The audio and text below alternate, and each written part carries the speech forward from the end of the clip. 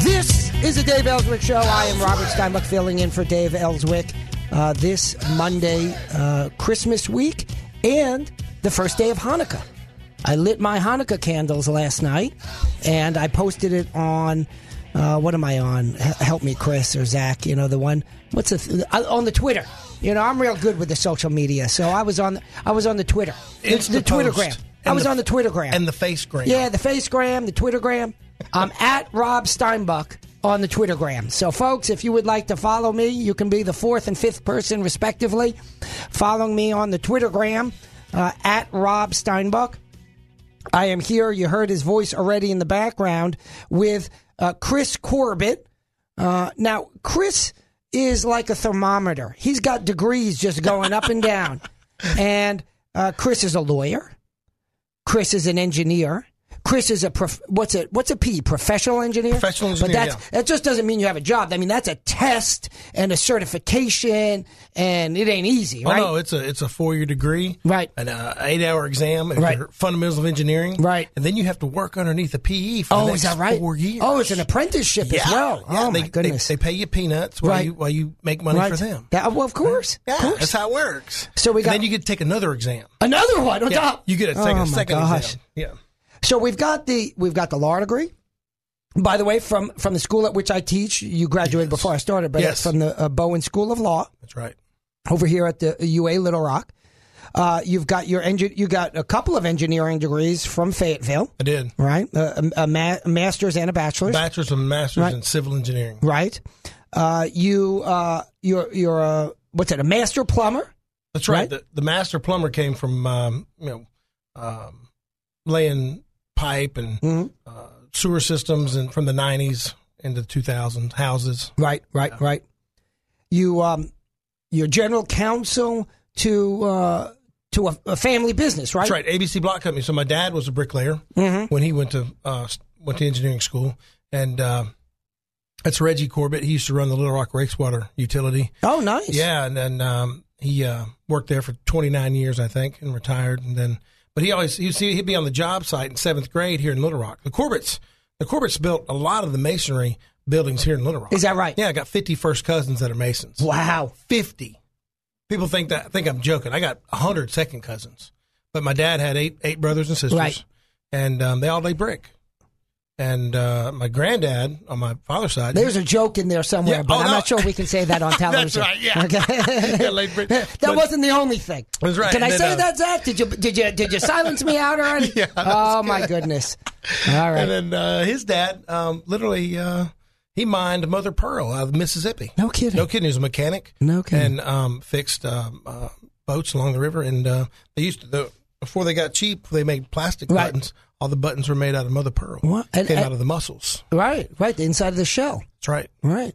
And how did you start out in the ABC Block business? You didn't start out as being their lawyer. No, I didn't. Right. So the Corbetts, my dad had a couple of brothers, Orville and Mark Corbett and David Corbett. I like the name Orville. I think we should bring that name back a little bit. Oh, yeah, man. And so they were all graduated from Central High School in the 60s. Is that right? Yeah. Wow. And then Dad would be on the job site, and he'd look down there, and he'd see a guy in a nice, crisp shirt and a truck with air conditioning. He'd pull out some plans and lay them on the hood of the truck and point here and point there while Dad's mixing mud, you're sweating. He's got, we're all got some red hair, and we got some Scottish Irish in us. So the sun, some, yeah, 99.99%, and what's the remaining 0.001? Scotch Irish.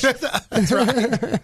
we don't get tan. We got sunburn. Right. So we'll be caked up with sunblock and dirt and sweat and oil and he said whatever that guy's doing while he's mixing mud and laying brick, I'm going to do what that guy's doing. Mud's the mortar, right? Yeah, the mortar. So on the job site, and he gets back in his air-conditioned truck, and he leaves. Right. So Dad, from the some 7th grade on, knew that he was going to be a civil engineer. Isn't that interesting? And then, but you started laying brick, or what did you start doing? So when I messed up in college, no, you don't get to start laying brick. You got to work your way up to that. You get to mix mud. You get to mix the mortar. That's right. 3-yard mixer. I thought a machine does that. Yeah, well, the machine does do it. Right. It's 47 scoops of sand. Okay. 3 bags of cement. Cement is an ingredient in concrete, like flour is an ingredient in cake. What happens if you put 48 scoops?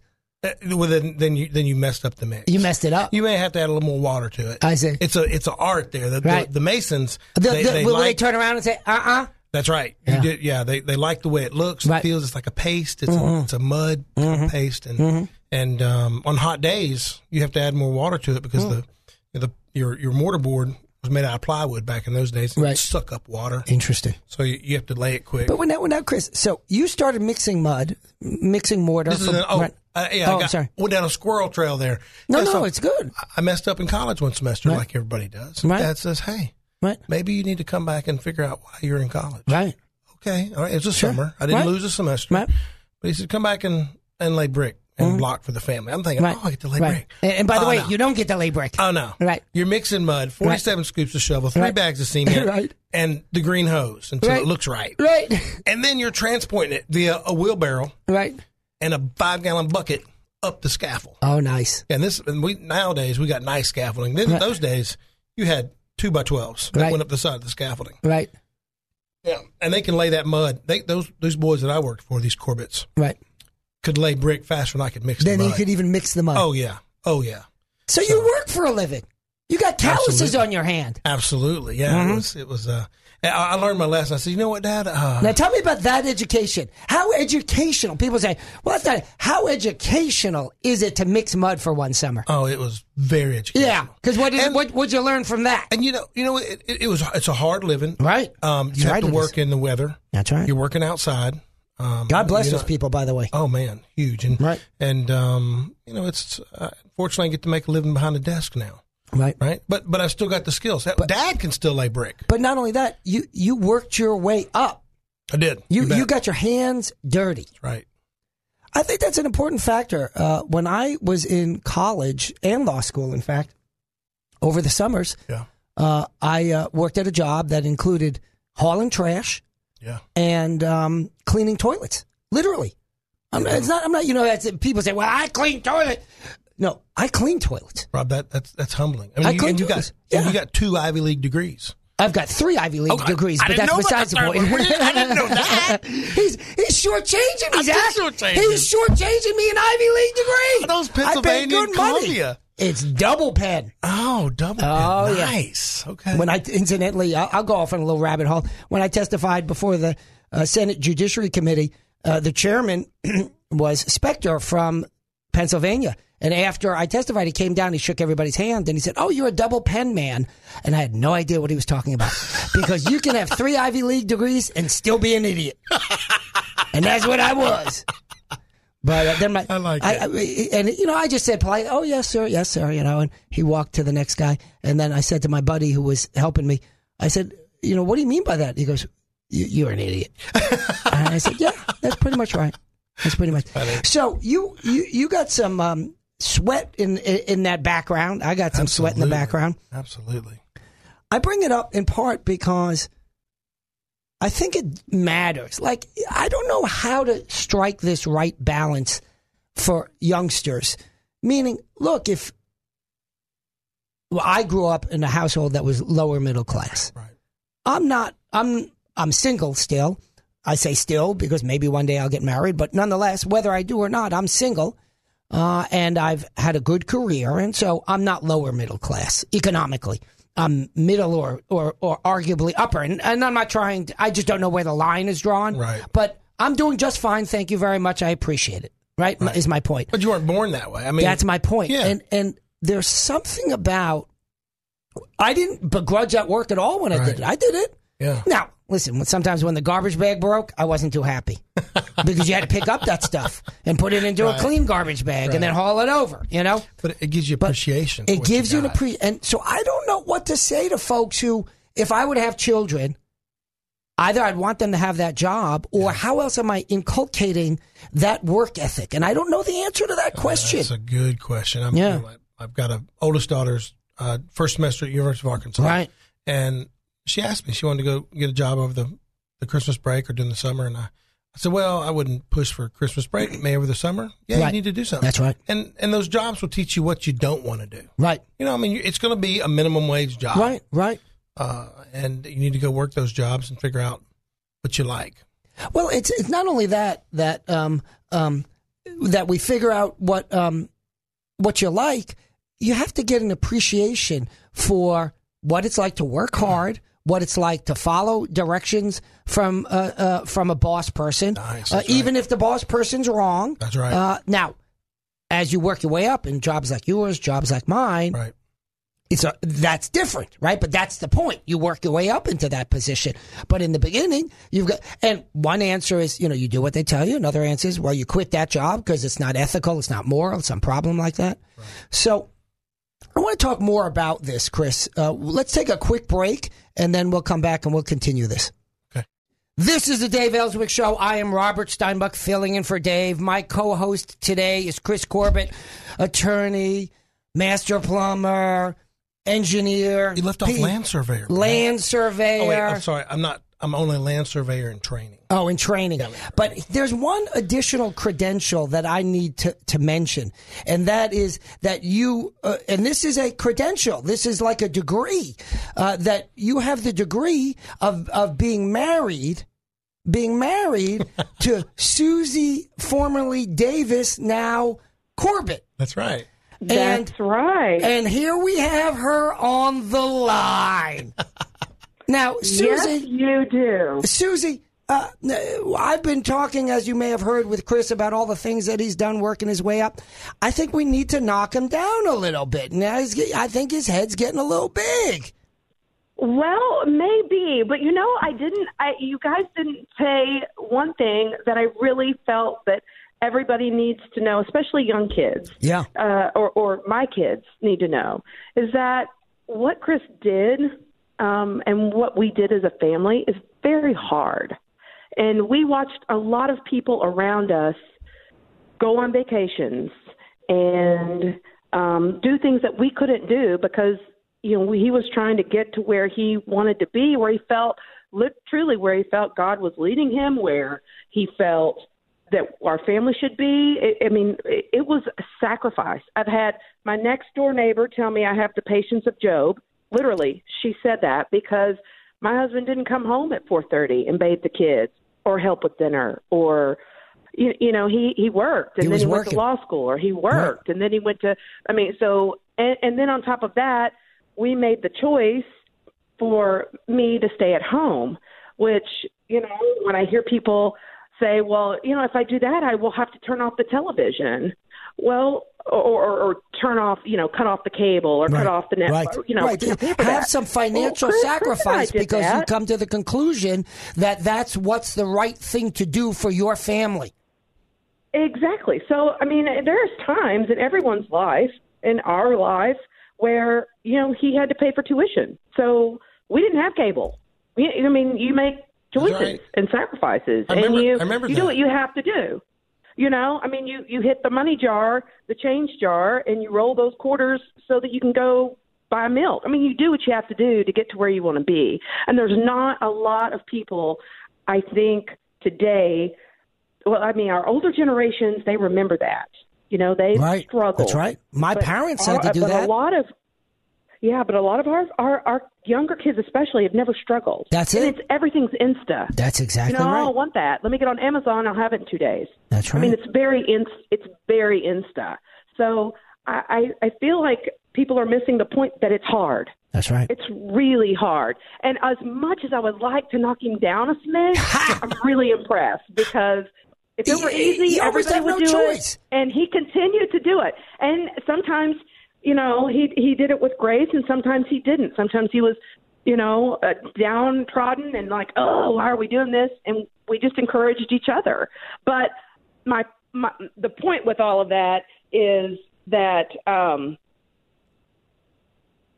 Well, Chris, the thing about Chris is, Oh, I'm so sorry. I went away for a second. Yeah, Are you no guys worries. there? Yeah. But my point with all of that is that I think that there's something that's in you that makes you driven. That's right. Because there's a lot of people that I know that if they and this happened often. There's a lot of people that I know that will call and or sit around and say, oh, well, I could do that, or I would do that, or yeah, I should have done that, or I could have been this, or I could have been that. But not many people just go out and do it.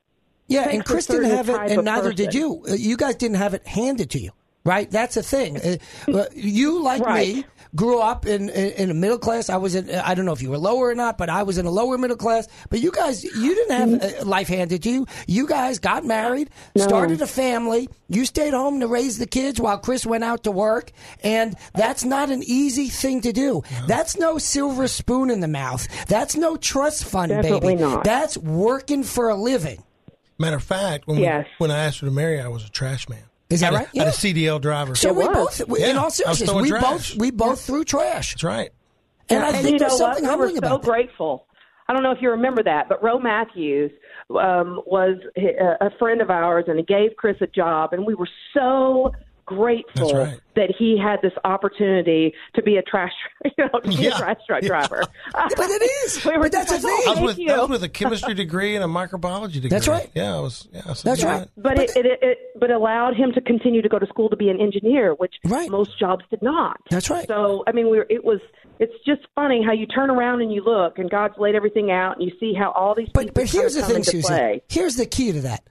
You, Chris, and I say, Thank you to that friend, and thank God for giving me this opportunity to haul trash. And then there are people who would say, well, I wouldn't haul trash. I'm too good to haul trash. You're too good. That's true. Because their trash and related items apparently don't stink. Well, guess what?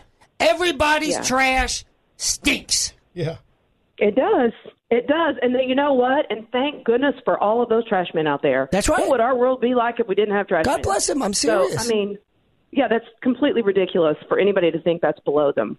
Well, but that's and, what's funny about that is God has a way of laughing at people like that and go, oh, yeah, watch this. That's right. And your next job, your number one duty is taking out the trash. That's right. So, that does happen sometimes. But I just wanted I wanted you to elaborate. I know I'm very proud of him, and he's done such an amazing job, and he's been given a very amazing mind. But the drive is hard to find. Mm-hmm. That is the part that's really hard to find, and he's got it. I don't necessarily have it. I have to tell you.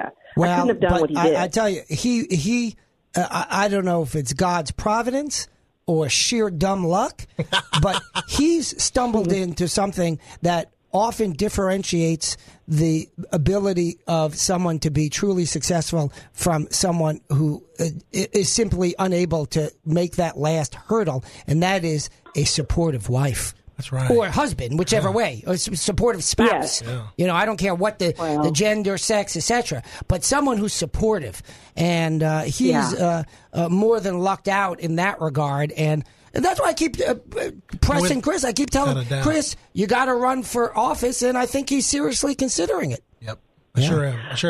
And I think he would be fantastic at that. So do I. I really do. And the reason I believe that, and I would say this to Chris, I'm saying it to Chris, is because throughout our entire life, things and people have come into our lives that have terrible injustices that nobody else would touch with a 10-foot pole. And Chris goes in and fights the man until he gets at least some sort of justice. North Little Rock wrote him a check for $10,000, $10,000. Why? They did. Because North Little Rock decided that the bureaucracy was going to tell him that they're right.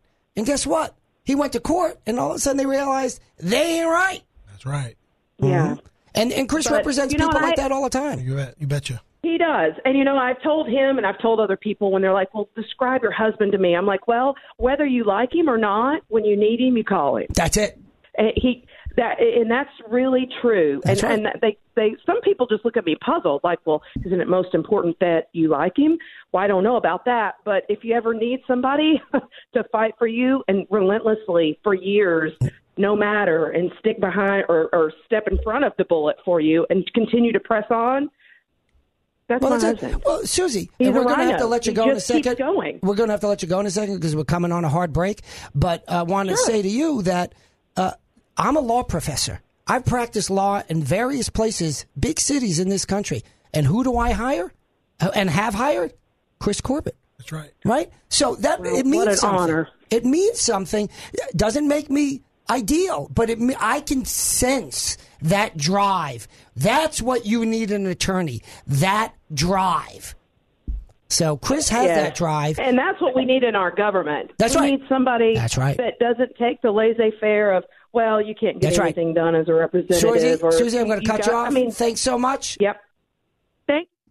This is the Dave Elswick Show. I am Robert Steinbuck filling in for Dave. With me in the studio is Chris Corbett. And on the line, we have Michael Cutler. Michael, how are you? I am terrific, Robert. Happy Hanukkah, Merry Christmas, Happy New Year. We've got it all covered here. Indeed. And to you too, my friend. Did you light your first candle last night? We sure did, and my 3 of my 4 kids were over for dinner, and it was great. You know, it's the time of year to be with family and really appreciate the positive things. You know, we're so caught up in all the negative craziness. That's right. We still have so much to be thankful for, and we should never lose sight of it. That's absolutely right. And have you had, you know, the celebration of Hanukkah, Michael well knows, is when the oil survived, when, was it the Romans contaminated the storage, and so there was a small supply only, and God extended the lifespan of that oil. And so as a consequence, Jews always tie religion to food. You always have to have good food involved in it. I like that. Right? There's a line that said they tried to kill us. We won. Let's eat. Exactly. The Jewish holidays. Exactly. And so because of the connection to oil, we eat fried foods. What better excuse? So did you have any fried potato pancakes yet, Michael? I haven't had mine yet. Absolutely. Good for you. Latkes, and yes, we did. And isn't it terrible how the things that taste the best are probably the worst for you? How did that work out? Exactly. But now we've got an excuse. You see, we can eat fried potato pancakes over Hanukkah, and we say correctly, we're doing God's will. God's will. And after dinner, you use a dipstick to check your cholesterol. That's right. That's right. Now, Michael, remind my Dave's audience. You see, I'm already usurping that role. Remind Dave's audience. I know. Remind Dave's audience about your background, because we are going to jump right into talking about issues of immigration, because on that topic, amongst others, you are an expert. Tell the audience again, just briefly, why you are that expert. Well, I really hate to use the term expert. That's why I use it. I do have expertise, and I have testified as an expert witness at trials and congressional hearings. I was with the INS for 30 years. The INS, the Immigration and Naturalization Service, the agency that was sliced, diced, and reconfigured when they created DHS, what I came to call the Department of Homeland Surrender. Mm-hmm. I began my career in 1971 back at Kennedy Airport as an immigration inspector, did that job for 4 years. For one of the 4 years, I was assigned as an adjudications officer doing those marriage interviews like you've seen in the movies, looking for fraud, people that were conning the system. And by the way, the 9/11 Commission found that immigration fraud was the key method of entry and embedding for the terrorists. There you go. And then in 1975, I became a special agent. I rotated through all the squads within the investigations branch. In fact, my first fraud investigation caused me to trip over a terror plot in Israel. Thank God we were working with the Israelis and the FBI. The attack was prevented and many lives were saved. I was the first INS agent assigned to the Unified Intelligence Division of the Drug Enforcement Administration. And then for the last 10 years of my career, I was promoted to the position of senior special agent and assigned to the Organized Crime Drug Enforcement Task Force. So I worked with local, state, other police agencies from the United States and foreign police organizations, including from Israel, Canada, Great Britain, Japan, and others.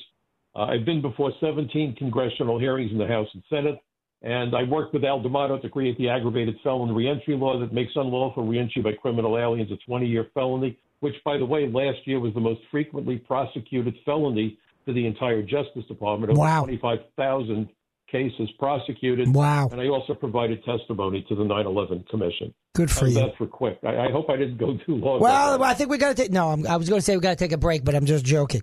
Okay. So, Michael, with all of this noise, this static that has been out there in the media, and of course I'm referring to the phony impeachment. Now, let me be clear. When I say phony, it's not that they didn't do what they did in the House. Phony in that it's completely a political act. There's nothing substantive about it. Sorry.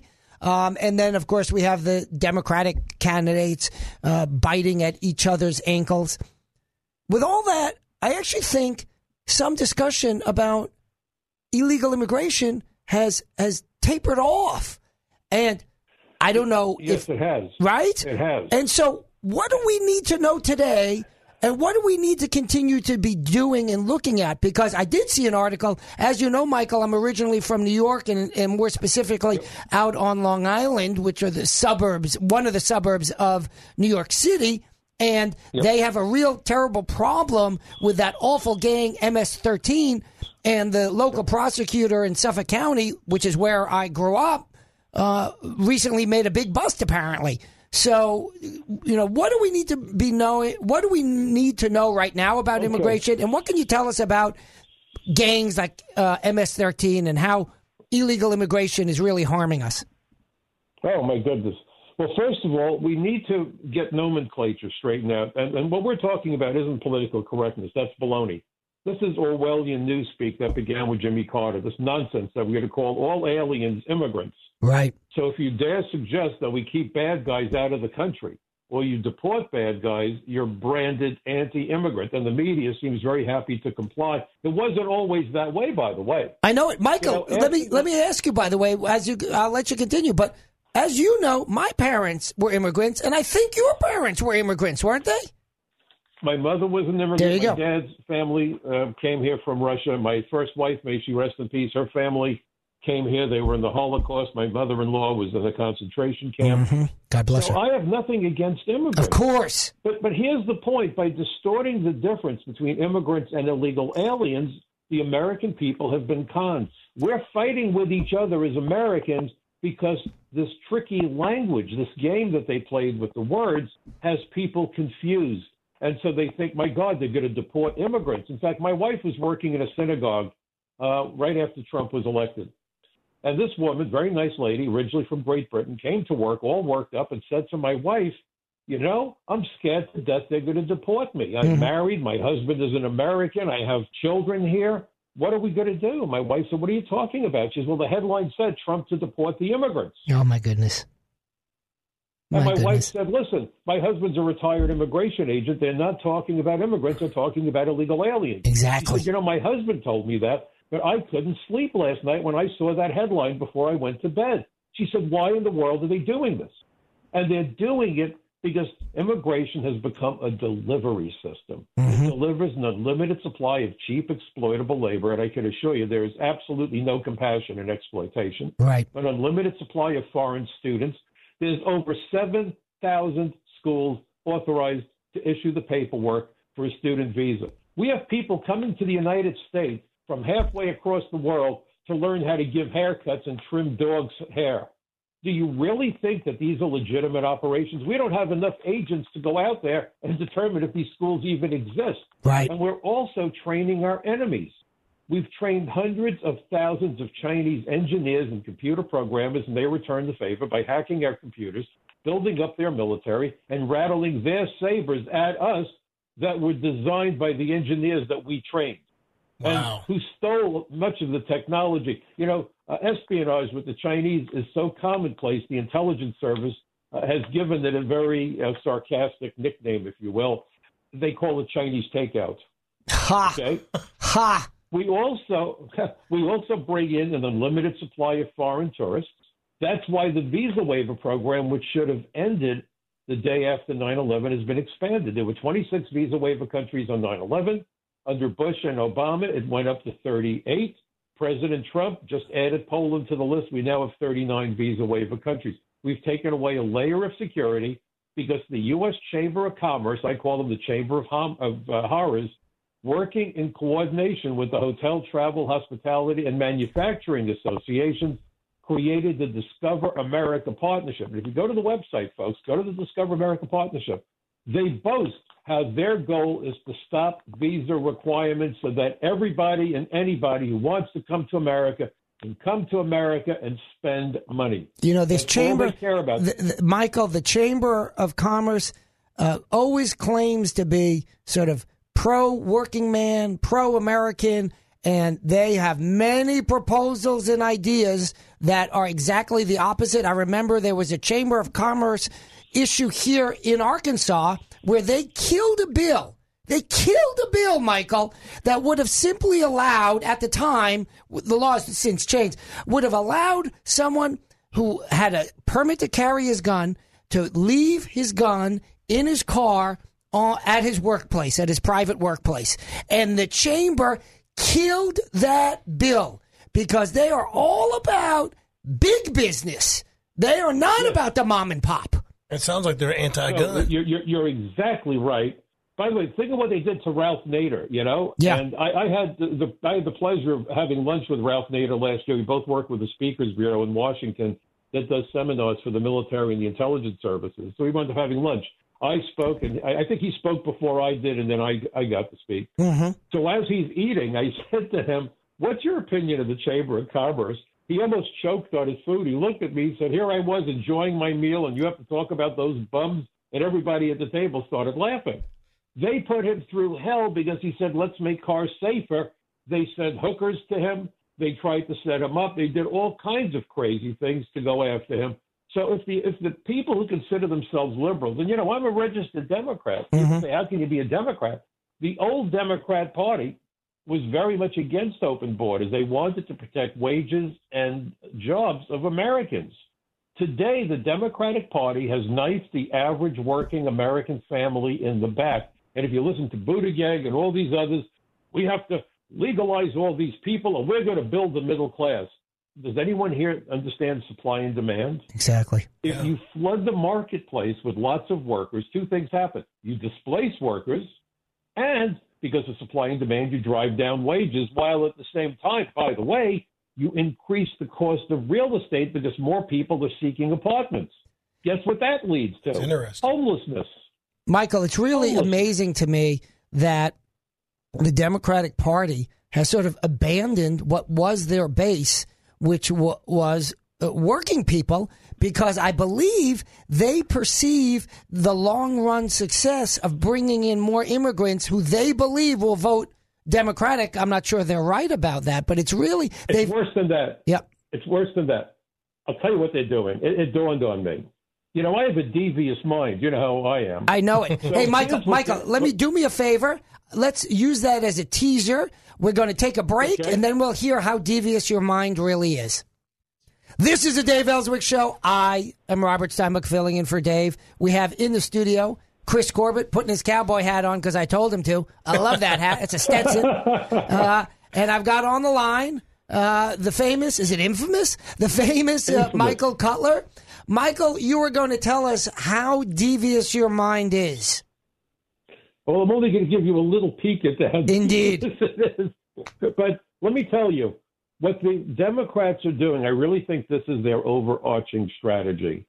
Not just to import new voters, but to destroy the middle class.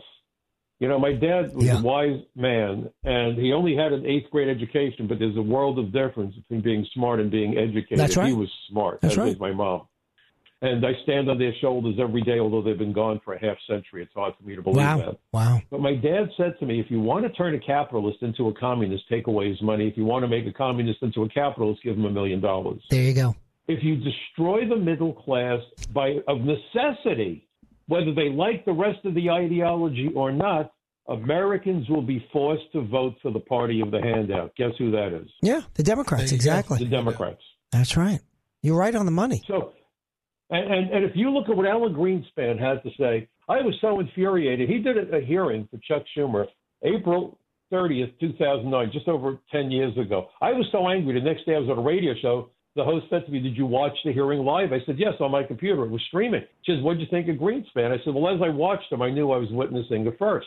And I was a regular on the show. And she said, I should know better than to ask you what kind of a first was it. I said it was the first time I'd ever seen someone testify who was suffering from rigor mortis. There you go. I mean, I really despise Greenspan. And when you consider that he talked about how the American people don't have much liking for people who are here unauthorized. They use all these fancy words, deceptive words. Right. He said, but they would only minimally suppress the wages of Americans who don't have a degree. I love it when they tell you that. How does that math work? Working poor, you wind up with homelessness. How does that math work, Michael? I can't tell you how many times I've heard lefties say to me, well, there's no effect on labor prices. There's somewhere, what is it, between 15 and 25 million illegal aliens currently in the country? And the whole... Maybe even more. But I've heard that from Bob Goodlatte, who was the Republican chairman of the House Judiciary Committee, because Bob Goodlatte is an immigration lawyer. Well, and because he's a chamber guy. He's a chamber guy. And he's a chamber, just like Boehner and just like Paul Ryan. And by the way, his son, because he told me this, I didn't even know it, dummy that he is, said, my son would love to bring in hundreds of thousands of brilliant Indian programmers. Right. They said, what are Americans? Chopped liver. My late wife, may she rest in peace, was a brilliant programmer, Phi Beta Kappa graduate, MBA in computer science, member of the National Math Honor Society, and many of her colleagues had comparable credentials. And then he told me his son wants it. Well, I looked up his son. Look up Bobby Goodlatte. This guy got his start with Zuckerberg at Facebook, the guy that doesn't want to have Americans in the industry. They only want to import cheap, foreign, exploitable labor. And in fact, to that point, here's what Greenspan said about the high-tech workers. Fasten your seatbelts. It's two parts to this. The first one is irritating. The second one, if you need blood pressure pills, take it now, avoid the rush later. So here's the benefit to giving Bill Gates a basically unlimited supply of H-1B visas for high-tech workers. Here's the two benefits. He says this. This is Greenspan, not me. Don't shoot me. I didn't do it. Not yet. First, skilled workers and their families form new households. They will, of necessity, move into vacant housing units. Isn't that a Norman Rockwell painting of vacant housing units? Yeah, but they're floating around. You know, there's these well-equipped vacant housing units. You can just not. Hello, is this a vacant housing unit? Yeah, okay. Sure, and he says this. The current glut of which is depressing the prices of American homes, and of course house price declines are a major factor in mortgage foreclosures and the plunge in value of the vast quantity of U.S. mortgage-backed securities that contributed substantially to the disabling of our banking system. Baloney. Nonsense. Subprime mortgages did That's it. Okay? That's it. You gave out cheap loans to people who could never have afforded them, and then they had these huge balloon payments at the end. Here's another element. Yeah. But here's another element, Robert. Yeah. And no one talks about it. Think about this. Do you remember how many notices we got in the mail? Congratulations, you've been pre-approved for a credit card. Of course. How many illegal aliens using multiple false identities got credit cards? And if you default on a credit card, the bank is holding dust. Right. And guess who makes up the difference? The bank is not a charity organization. They're making their money somewhere. And if they're not making it from the fraudsters, we're paying for it. We're always paying for it. That's right. But now here's the second one. This is the one that will give you a real jolt, okay? The second bonus to flooding America, he doesn't say it, I'm saying it, the second bonus to flooding America with these foreign high-tech workers, okay, would address the increasing concentration of income in this country. Someone's getting too rich, folks. Too much money. Okay. Too much money. Right. Greatly expanding our quotas. This is Greenspan. For the highly skilled would lower the wage premiums of the skilled over the lesser skilled. By the way, those are not the rich people. Those are not the millionaires and the billionaires. No, it's the middle class. Right, it's the middle class. To eliminate wage inequality between the poor and the middle class. That's right. It goes on, it gets worse. So everybody's poor. Right. Skill shortages in America exist because we are shielding our skilled labor force from world competition. Nonsense. Quotas have been substituted for the wage pricing mechanism, and in the process, you're going to love this term. We have created, are you ready? I'm waiting for it. Privileged elite. There you go. More privilege. You got your white privilege. You got your two-parent household privilege. And now you get the privileged elite because you had the audacity to be born in America. Can you imagine this? It's a crime. He finally says eliminating such restrictions on immigration would reduce at least some of our income inequality. Not by making the elevator go up, exactly. By making the elevator go down. That's a great analogy. That's right. Open up the floodgates to the hordes. I said it. Hordes of people that would come. Listen, the United States is a magnet. Look around this world, and the net result of desire is to come to the United States. You don't hear people saying all over this world, I want to move to England. I'm sure there are people that do, and England's a beautiful country, by the way. But where do people from around the world want to go? To the United States. And so we have 350 million people in this country. How many people are on the planet? I think it's like 7 or 8 billion people. Guess what? Half are living below the poverty line. All of them. That's right. So we flood this country, and you think that makes our standard of living go up or go down? You take a boat. And you know what? So here's what just happened as we go to the break. Right. You know, they're giving driver's licenses to illegal aliens. You're not going to believe another element of that bill that they call the green light law that was just passed. Tell me. Are you ready? I'm waiting. ICE and CBP can no longer access motor vehicle computers in the state of New York. Oh, my gosh. Does that take your breath away? And I want to get into what that really means. It's going to get people killed, and it's going to help drug traffickers, human traffickers, and terrorists. It's already... This is a gift. This is a Christmas bonus to the terrorists and the criminals by Governor Cuomo and the New York State Legislature. Did you see? He just vetoed a bill. I'm going to have to find it during the break. He vetoed a bill that made perfect sense. Oh, you know what it was? It was a bill that would allow federal judges to conduct marriages. And he said, well, I veto that bill because Trump put some federal judges in office. So what are they going to do? Mess up the marriages? Because they happen to be appointed by President Trump? This is how off the deep end, Michael, the lefties have gone. Right. Trump derangement syndrome. It is Trump derangement syndrome. We're going to come back after the break, and we're going to dissect the Trump derangement syndrome even more.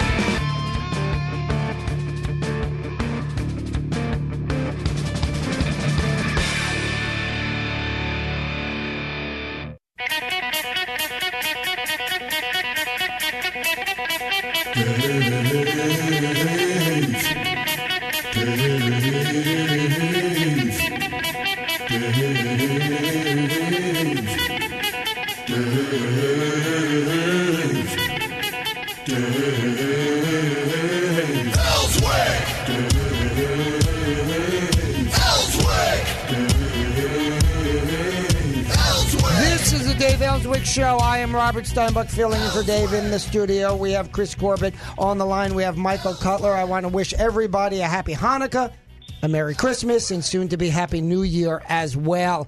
Michael, we just before we went to the break, we were talking and you were picking up on, well, what is the hypocrisy of the left? So please continue.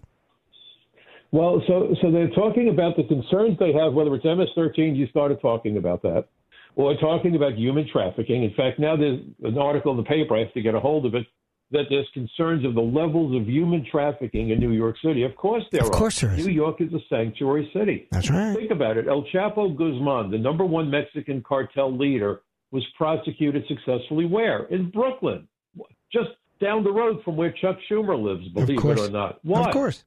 Why? Because New York is a sanctuary city. Never mind, New York has 38,000 police officers with the best training and equipment of any department in the country. That police force is larger than coming here. That police force is larger than some countries' police forces, or armies. Right.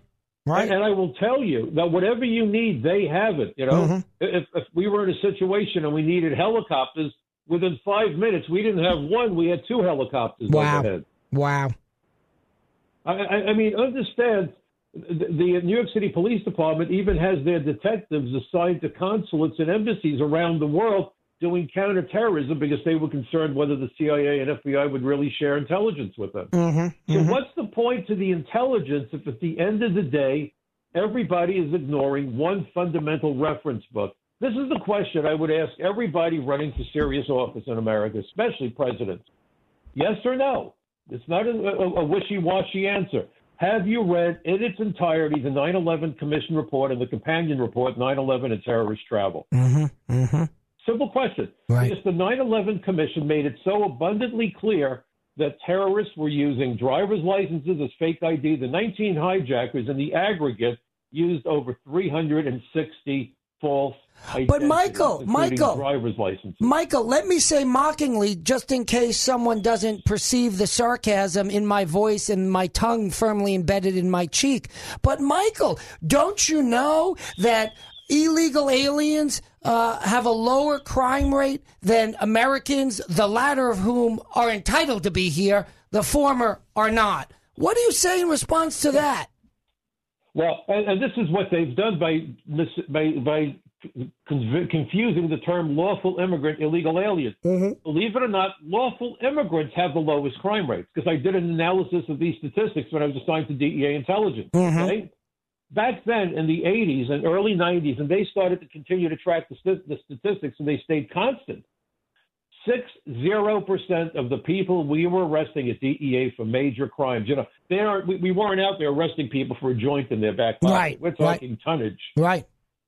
60% of the people we were arresting were foreign born. Mm-hmm. Okay? Mm-hmm. Nationally, 30% foreign born. Mm-hmm. Understand something.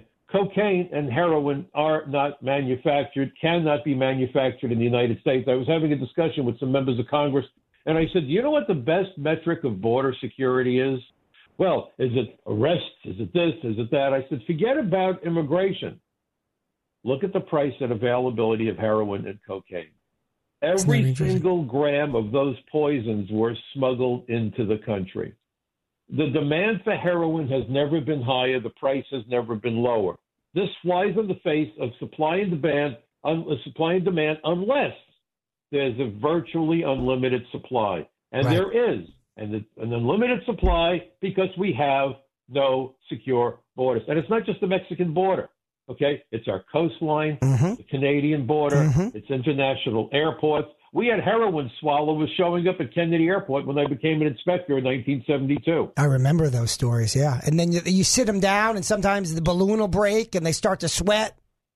And they die. Right. And they die. We rushed them to the hospital to try to get those damn things. I raided an apartment in Staten Island that was being used by the African cartel, and it was disgusting. They had strainers and laxatives. These guys were going right from the airplane to this apartment, where they would sit them down and force feed them laxatives to get the condoms or the balloons out of their gut before they ruptured. You know, I was flying on American Airlines recently, and they have such a bad suitcase policy that I thought about doing that. No, I'm just joking. Oh my God! But seriously, I saw this up front. This isn't what I read about. Most of these talking heads who come on TV are clueless. Indeed. They don't understand what we're dealing with. And what you're doing. And so then the argument is, well, they're going to drive anyway. Now they drive safely. Imagine. How do you drive more safely? That's what I was saying. We're going to come to America. How are you more safe? We want you to violate. If I was a defense attorney, Robert, I could make the case for entrapment. What do you think of that? Yeah. It's remarkable. They've told them, come here. We will afford you protection. We won't give our own citizens or lawful immigrants. And we'll give you licenses. We'll give you... And by the way, they've changed some laws to take felonies and turn them into misdemeanors because too many illegal aliens are being deported for committing those crimes. It's remarkable. But if you're an American born, there's no leniency. Oh, you're screwed. Yeah. Here's what I think Donald Trump should do. You ready for my plan? I'm waiting. He needs to renounce his citizenship. The Democrats will appoint him president. There you go. I love it. How does that work for you? I just want to reemphasize the point that I've already raised. My parents were immigrants. Your mother was an immigrant. Your yes. Deceased wife, God rest her soul, was an immigrant. I love immigrants. I love legal I do too. I'm immigrants. not anti-immigrant, but this is what the media has done. That's right. It wasn't always that way. Do you know that for the first few years after 9/11, I was averaging 15 to 20 television interviews per month? And guess which network had me on probably more often than anybody else? MSNBC. Yep. MSNBC. And what's remarkable is that in August, I believe it was August of 1994, I have to read this to you because it blew my mind when I was digging up some of my old paperwork. Here we go. August 4th, 2004, MSNBC published an NBC report critical of the 9/11 Commission. They complained it didn't go far enough on identity theft and the dangers that it creates. That's terrible. The title of that report was 9/11 Report, Light on ID Theft Issues. And this is what was the MSNBC report that they put online. Right. But in the nation's most comprehensive look yet at what went wrong on September 11th and what can be done to prevent the next terrorist attack, identity theft gets scarce mention. Buried deep within the 9/11 Commission report on almost 10 pages, starting with page 393, are suggestions for dealing with deeply needed problems of terrorism and identity fraud. The report does note the importance of the issue, however. Impersonation is cited as a key tool for terrorists. Quote, travel documents are as important as weapons, the report says. Fraud is no longer just a problem of theft. At many entry points to vulnerable facilities, including gates for boarding aircraft, sources of identification, a.k.a. driver's licenses, folks, are the best opportunity to ensure that the people are who they say that they are. And here is the killer sentence from MSNBC. Terrorism and identity theft go hand in hand, the experts say. Of course they do. The Al-Qaeda training manual included provisions for trainees to leave the camp with 5 fake personas. Of course they do. That's the thing. So they were giving driver's licenses to illegal aliens, but we're not going to let ICE or CBP access computers. Now, let me just tell you quickly why this is so insane. And I wrote a piece for Front Page Magazine, frontpagemag.com. It's coming out in the next day or two. Sure. I also do podcasts, by the way, for Team DML, DML News. That's a subscription service. But here's what the public doesn't understand. The obvious thing is if a cop pulls a car over, they do a motor vehicle check. They want to make sure it's not a stolen vehicle, that the plates match the car, that the guy isn't wanted for murder, armed robbery, because then you call for backup. Sure. So there's a danger to the agents involved. There's always a Border danger, Patrol's right? job is interdiction of vehicles, right? Okay, all day long.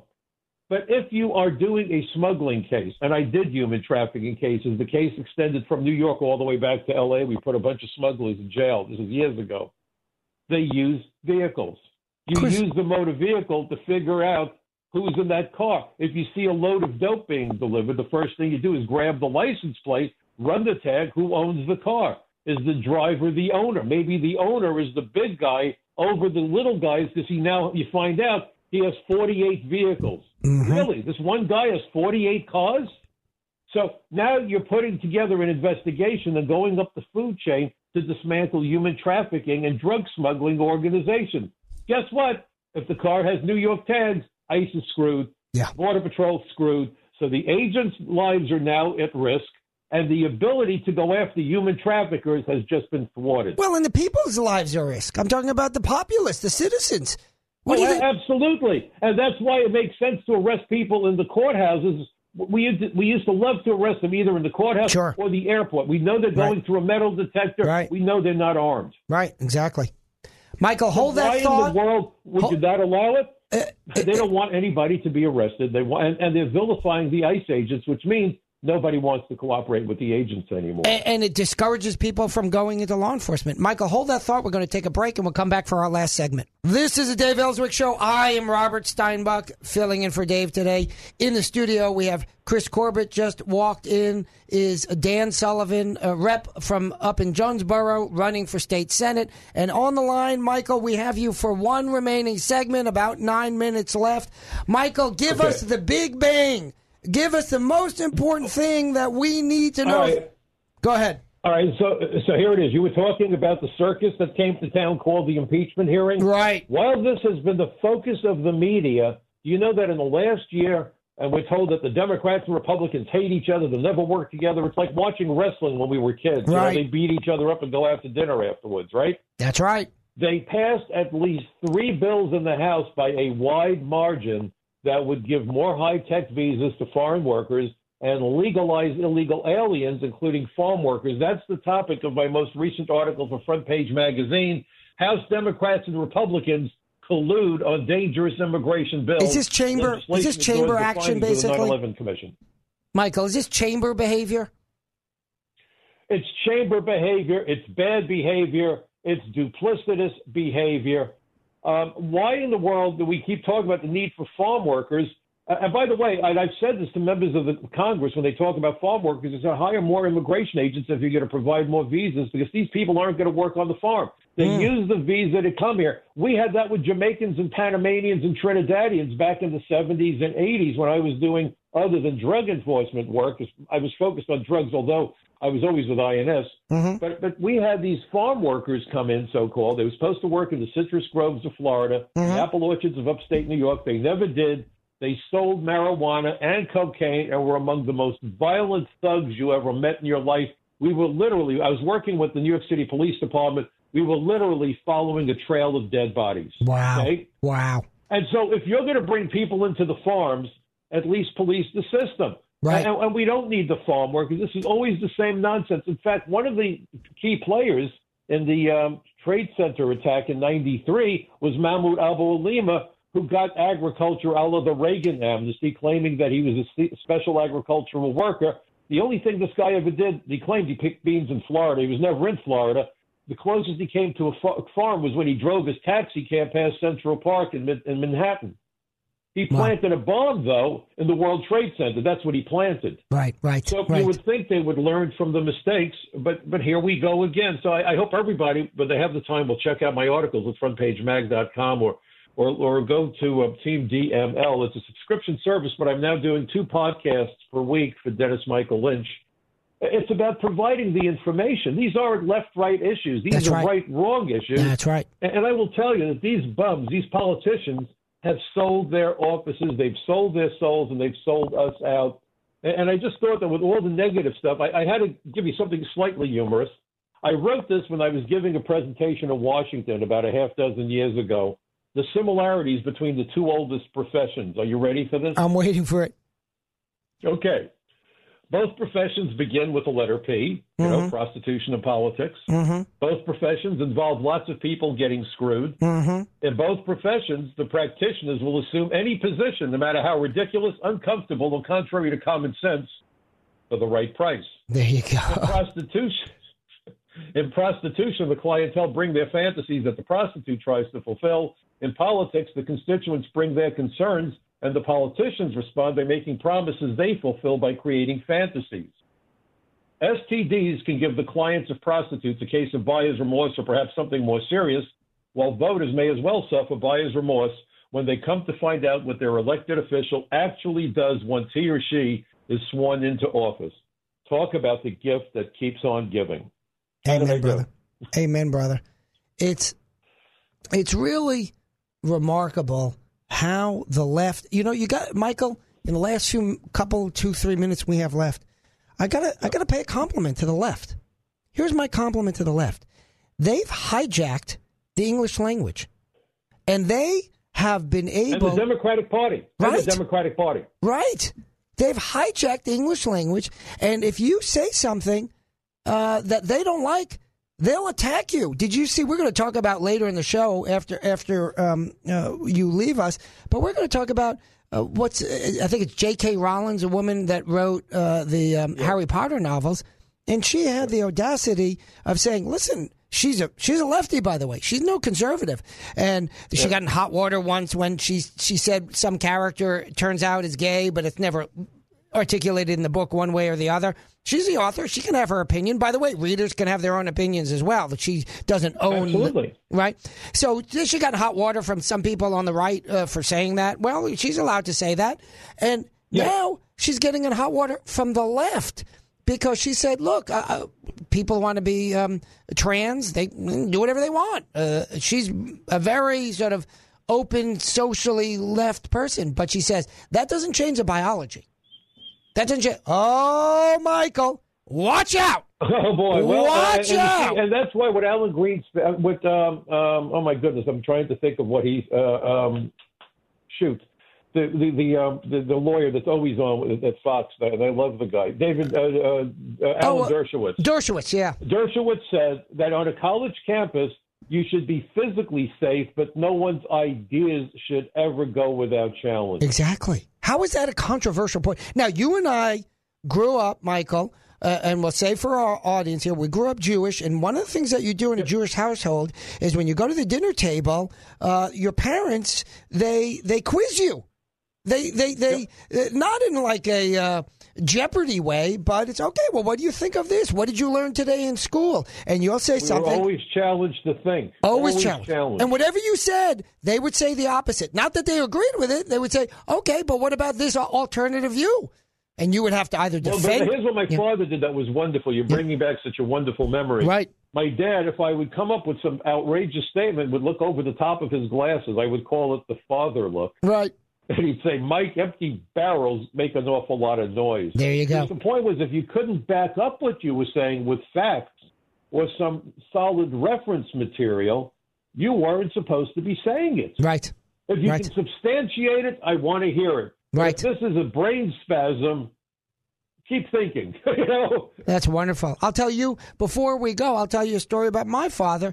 We were watching something on television, and he it was about something going on here in the country, of course.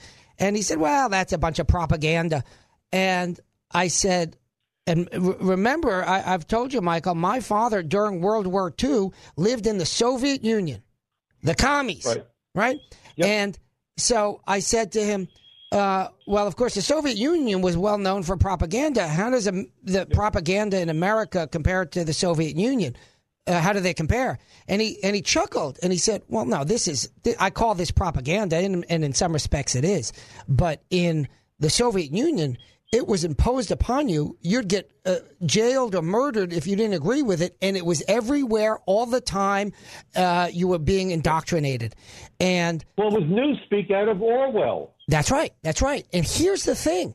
If my dad was alive today, I don't think he would say the United States has turned into the Soviet Union. I don't think that's a true statement. But I think he would say the Democrats are moving in that direction. I genuinely believe that. We stand on a very slippery slope. And what you're doing on this program, what Dave does on this program, I have to tell you, is so important. Indeed. You know, when people say to me, I'm one person, what could I do? Please remember, folks, history is written by individuals. That's right. If you think about the Second World War, if I asked you to write down the names of the key players, you'd be hard-pressed to come up with more than 24 names from either side. That's right. That's right. Individuals make the difference. It's about stepping up to the plate, making a difference, and remembering that I always like to say on my internet radio show, democracy is not a spectator sport. Right. Well, Michael, you are one of those individuals. I mean that sincerely. You are one of the individuals that's making a difference in America, trying to ensure that we have the freedoms that not only the United States Constitution guarantees us, but that God guarantees us. So I want to thank you. I want to wish you a wonderful Hanukkah, the holiday that you and I celebrate. To everybody else, of course, a Merry Christmas. And we will talk soon. God bless. Thank you. Same to you. Same to your audience. See you next year, and I hope it's a happy, healthy, and peaceful New Year for everybody. Be well. This is the Dave Elswick Show. I am, to your surprise, Robert Steinbuch, filling in for Dave. In this studio right now, Chris Corbett and Dan Sullivan. Dan Sullivan, a rep out of Jonesboro, running for state senate in a primary against Cooper. John Cooper? I always forget his first name. I don't mean to be insulting in that regard. And Chris Corbett, I'm going to raise it now because I think this is a related issue. Chris Corbett, who I want to run for state senate when Jason Rapert runs for lieutenant governor. So it's not this coming term, but the following term, because I know Chris Corbett's going to be a great state legislator. Let's talk, Dan, about what's going on in Jonesboro, what's going on in Craighead County, and why and how you're going to beat John Cooper. Because John Cooper is running as a Republican, and that's the only thing Republican about him. You know, first of all, it's good to be here. Happy Hanukkah, and I appreciate the invite down there. Thank you. You know, the same thing is going on in Northeast Arkansas that's going on across the state. Mm-hmm. The Republican Party is moving away from many of our founding principles, not founding Republican, but founding of the nation. Indeed. And what our framers intended. And we're seeing that across the spectrum in the state. And, of course, John Senator Cooper, made a lot of promises when he first ran. Oh, didn't he? He was the most conservative. But he can't sign those checks. Well, I'm wondering when the mailers come out this time if he'll still be making those same statements. I literally have a copy of a mailer from when he ran against you in the primary 4 years ago, in which he said, I am going to oppose Obamacare. And when that vote came up, I think in the first year in which he was in office, he was one of the yes votes. Yes.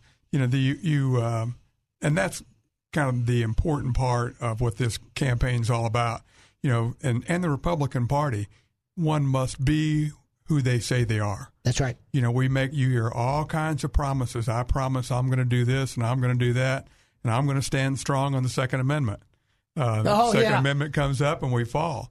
If John Cooper bumped into the Second Amendment in the subway station, he wouldn't even know who it was. Are you the Fifth Amendment? Which amendment are you? Like that cartoon, I'm Just a Bill? He'd be like, you're just an amendment? Which amendment are you? I never even met you. That's how little John Cooper knows about the Second Amendment. Well, I don't necessarily disagree, but I think Republicans know what it is. Right. It's not a matter of knowledge. Right. It's a matter of are you going to stand up He's not supportive. For the Second Amendment?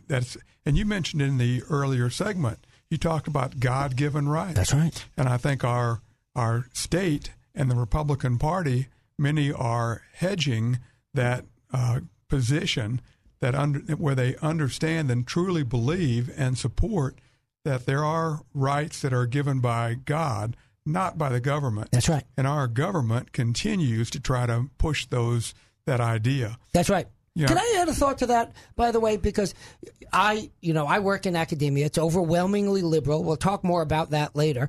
But and within the liberal context, there are a lot of people. There's a much greater percentage of people who don't believe in God. And my philosophy when it comes to non-believers is you're entitled to believe whatever you want. Now, I'm a believer, but you're entitled to believe whatever you want. And if you don't want to believe in God, then you can't believe in God-given rights. But I'll tell you this, even if you don't believe in God, the government's not the one giving you those rights. You better start looking somewhere else. You don't want to look to God? That's where I believe the rights come from. Look to the sky. Look to the earth. Look to anything. Don't look to the government, because that's a bunch of other people telling you what you can do. That's not a way to live your life. That's exactly. And, that's one of the reasons we talk about having God in the schools. Right. And John Cooper voted against allowing the Bible to be studied as a historical document.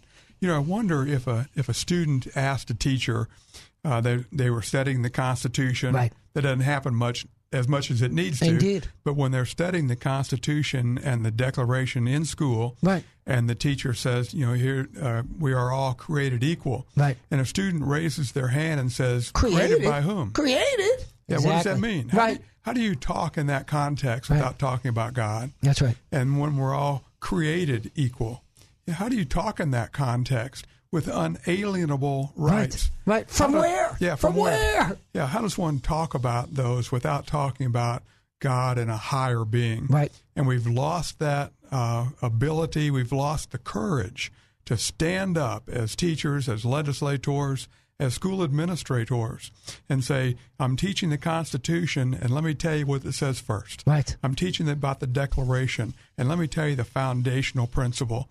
It's that you were created by God, and you were all created equally. When we can't stand up for that and stand up strongly, then we have no business being a legislator. And that's one of the primary differences between Senator Cooper and myself.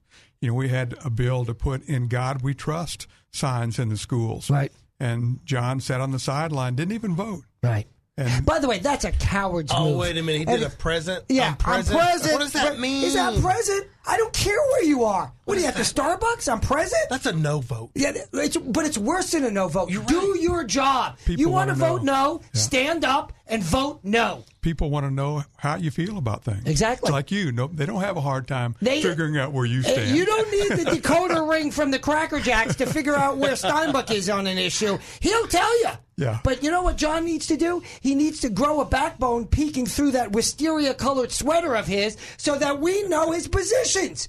Enough already. Present. Present. President. And what he does, by the way, when he discloses his position, is he discloses liberal positions. Yeah. He's against the Second Amendment, right? He voted against Stand Your Ground. He voted for Obamacare. These are not conservative positions. And too often what I see from him is not an independent individual. I want senators thinking for themselves, not taking orders from the Capitol. Yeah. And, he also voted for the Earned Income Tax Credit. Is that right? Which is in the Democrat platform. Right. Now, if you're a Democrat and you like that, that's fine. Right. Just speak up and say, I'm a Democrat and I believe in the Earned Income Tax Credit. And I believe I'm against the Second Amendment. Right. And I believe in every tax increase that comes down, I'm going to vote for him. John just needs to own it. He needs to own it. That's what I say about Joyce Elliott. I've met Joyce Elliott several times. She's a wonderful woman, very nice person to talk with, and a very, very lefty. But she says, these are my views. There's no doubt that where Joyce Elliott's positions are. So you can't say to her, you're being disingenuous. You can say, I don't agree with your lefty viewpoint, but you can't say you're being disingenuous.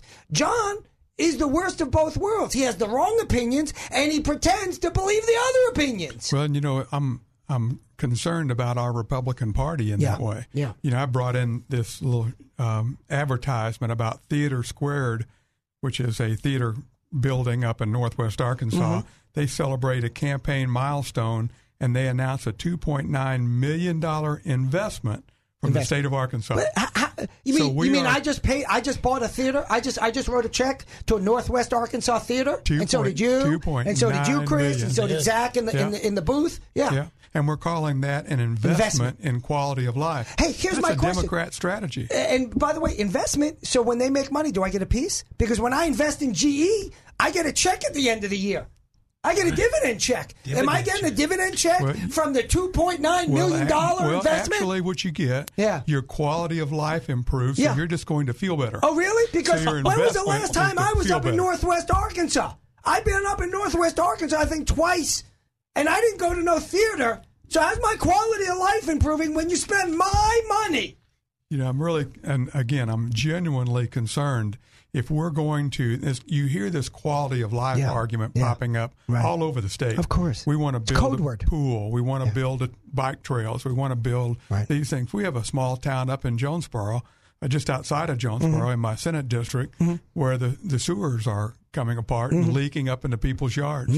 Another small town, their well broke. Chris told me about some of those things as an engineer and a plumber. You know about that. Sewer rates are going sky high. Yeah. And it's wild how much money they're spending on sewer improvements. And you would think that would be quality of life. Isn't that quality of life? When your sewers are backing up, when your well doesn't work, we're going to give $2.9 million of our money. Yeah. The rest of the state. That's a rich person giveaway is what that is. Well, it's for people that wear black ties. That's right. Says here. That's right. Exactly. That is. That's a tuxedo giveaway, and people got poop coming up in the house. Hey, these tickets aren't $10 a ticket either. They're $60 and $90 a ticket. Yeah, and I hope the listeners realize this is from the Rainy Day Fund, which is excess or surplus money. So when we have surplus, we turn it over to the Rainy Day Fund, parts of it over to the Rainy Day Fund. Right. And then the Rainy Day Fund is then used. It's supposed to be for a rainy day. That's not a storm. That's not a storm. I've got a small comment on that. So taxing and spending is congressional, right? Why is the governor allowed to spend the money in the executive branch? Actually, we used to let legislators spend it. Yeah. It was called General Improvement Funds, GIF. That was remember the big. I remember that. The cash pots. People Some people used it correctly. Sure. For example, I took the money that came to my district, divided it up equally among all the towns based on population. Just pass it out that way. You mean you gave people back their money? Yeah, and that's a crazy idea. I was supposed to be proud of that. Right. How can you be proud to give people back their own money? Look at me. I gave you back your own money. Yeah, we didn't do any photo ops. No photo ops. No black tie theaters at your building. We just said, here's your money back. Good for you. And, it's exactly. And so we turned that GIF money that legislators used to have that caused a lot of corruption. Oh, yeah. And people went to jail. It was corrupt. People went to jail. And we turned that into the Rainy Day Fund. Right. And now here we're building a theater with it, $3 million and other things. I've got several pages of this that we spent GIF money on. Right. People, you may not know that we have several in the state. We fund venture capital projects. We have about 4 different ones. Isn't the whole point of venture capital is that private people take risks on investments, and if they win, they get rich. Yep. And if they don't win, well, that money goes away. Well, do you know how our state-funded venture capital, the success rate for them? No. Nobody else does either. Oh, my goodness. Oh, my goodness. Wait a minute. We have no accountability on the investment? We have some outcomes. Okay. But they don't really track whether you made any money or not. Oh, my goodness. So, you can say, well, we added 150 jobs, or we added 50 jobs, or 300 jobs. Well, that's great.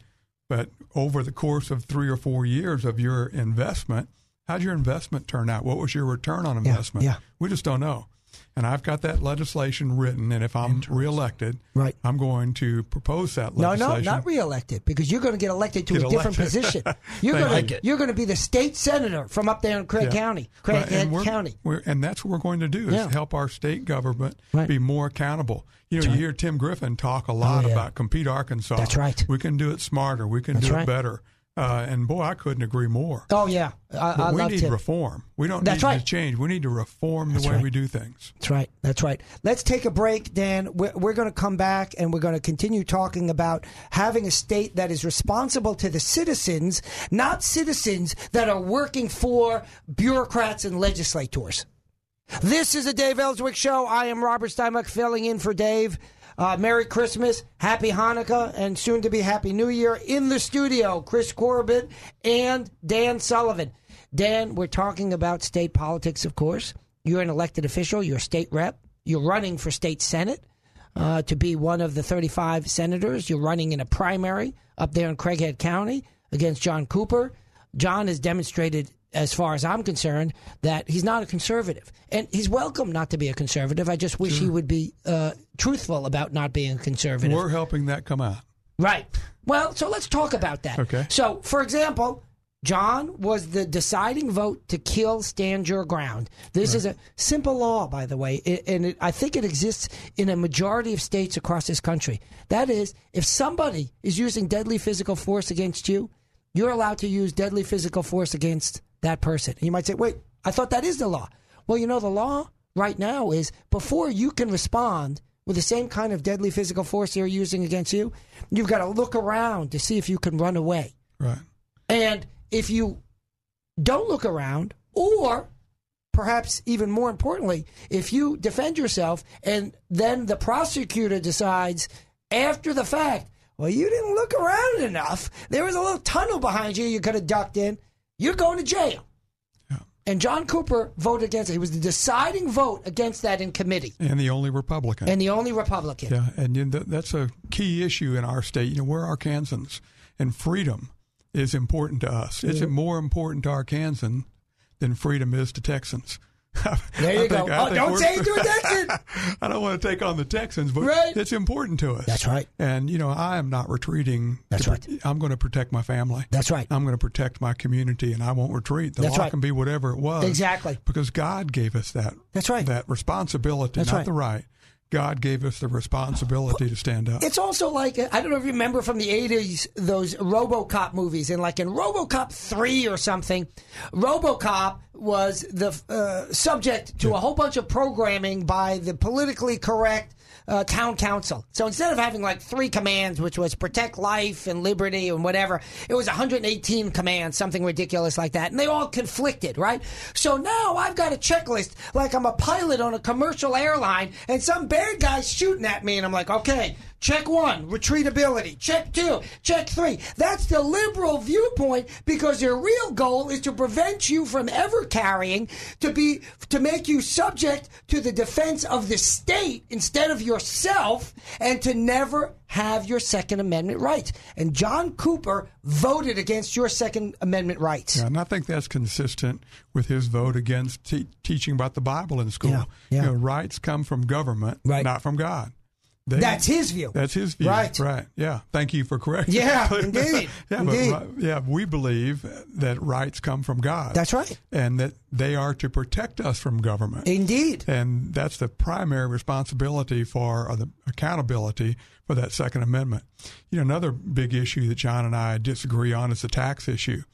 John voted for every tax that came along the line. How is that possible, in all seriousness? How does someone call himself a Republican and vote for tax after? And I know this is the case, by the way. Go look at the conduit scorecard. John's below the Democrats. Yeah. How do you get below Democrats on tax issues? There were 2 Democrats that were more conservative than John. Right. I'm sorry, 8 Democrats that were more conservative than only John. 2 that were below him. Yeah. How is that possible? Well, again, and that's what concerns me about our Republican Party. Right. Those are bills that can't pass without Republican support. That's right. And so when we stand up and we're the clear majority in the Senate, we're the clear majority in the House. That's right. When we're going down this road. And, we may not have time here, but I want to talk about the internet tax increase. Another tax. Yeah, and you hear in all the cities, and if people are paying attention to their local government and the state government, they're saying, well, sales tax revenues are up. Sales tax revenues are up. Well, there's some really great things happening in our country. Right. You would think that the fact that Arkansas passed the internet sales tax, that's the reason that we have an exploding economy. The reason we have an exploding economy is because the president has cut taxes. Right. He's deregulated things. That's right. You'd think Arkansas passing the internet sales tax is the reason the stock market's up. If you talk to John Cooper, right? Well, exactly. Yeah, and most of our government officials. Right, that's right. Fair enough. Our economy is booming. Right. And it's booming because despite the tax increases at the local level. Yes, absolutely. Well, Chris has a big issue, and I agree with him. He's brought me on board 110%. Chris, just make a quick mention of this hamburger tax. Yeah, 2%. How does it work? Yeah, so every restaurant got an added 2% tax if you go out and eat dinner. And I pay it. You pay it, and then where's that money go? The money goes to the A&P Commission. What does that mean? They take your money and they're going to invest it, right? Quote unquote. Yeah, to bring people into the state for seminars or. So I'm paying so that through a tax I pay in a restaurant for them to advertise hotels and restaurants. Yeah. How about this? Why don't the hotels and restaurants, if they want to advertise, do some advertising, and if they don't, not? That's right. Well, and don't even get me started. Yeah, on it. Please. They took some of the money, right, and they bought the Cromwell building right across from the courthouse. They bought a building? Primo real estate. Isn't it funny how government always winds up in the state-of-the-art, most expensive buildings? Why? Because we're paying for it. Yeah, and it was when I saw the realtors, they put together this cap rate. Oh, they're going to make this much percent on 8% or 7%. It was a terrible deal. I'm a landlord. Right. I would never have bought that building for that much money. And but they're you not making money on it. You would have bought it for that price, Chris, if it wasn't your money. Well, there you go. That's the deal. So now they're landlords. The A&P commissioners are now landlords. So the A&P commission not only taxes my hamburgers so 2%. That they can advertise for restaurants, now they're a landlord. So they're competing against private landlords. Oh, there you go. They're competing against private landlords. And I just wonder how much rent they're collecting. Right. Are they evicting folks when they don't pay? We need to do a FOIA request. There you go. Mm-hmm. Then we need to see. Those A&Ps are not elected officials. Of course not. They're appointed officials. Bureaucrats. And I hope the listeners will start to figure out that Republicans and Democrats, but Republicans now too, want your money more than you do. Yeah. Now you think about that. Ain't that right? They are willing to fight.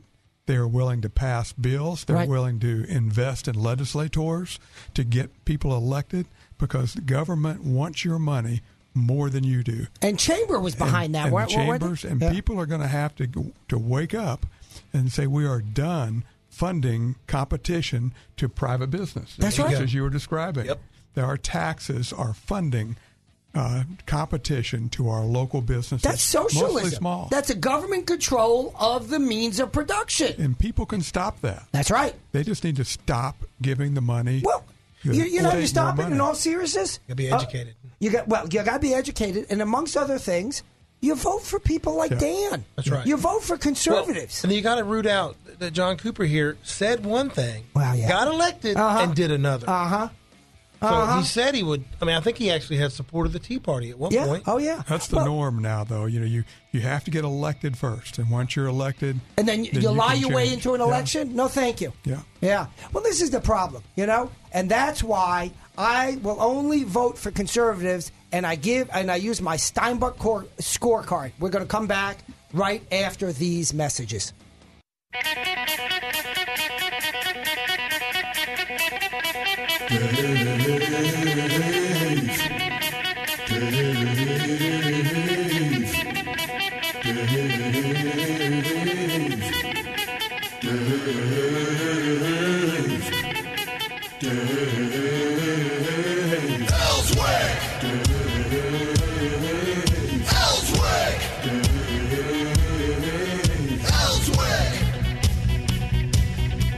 Are we on?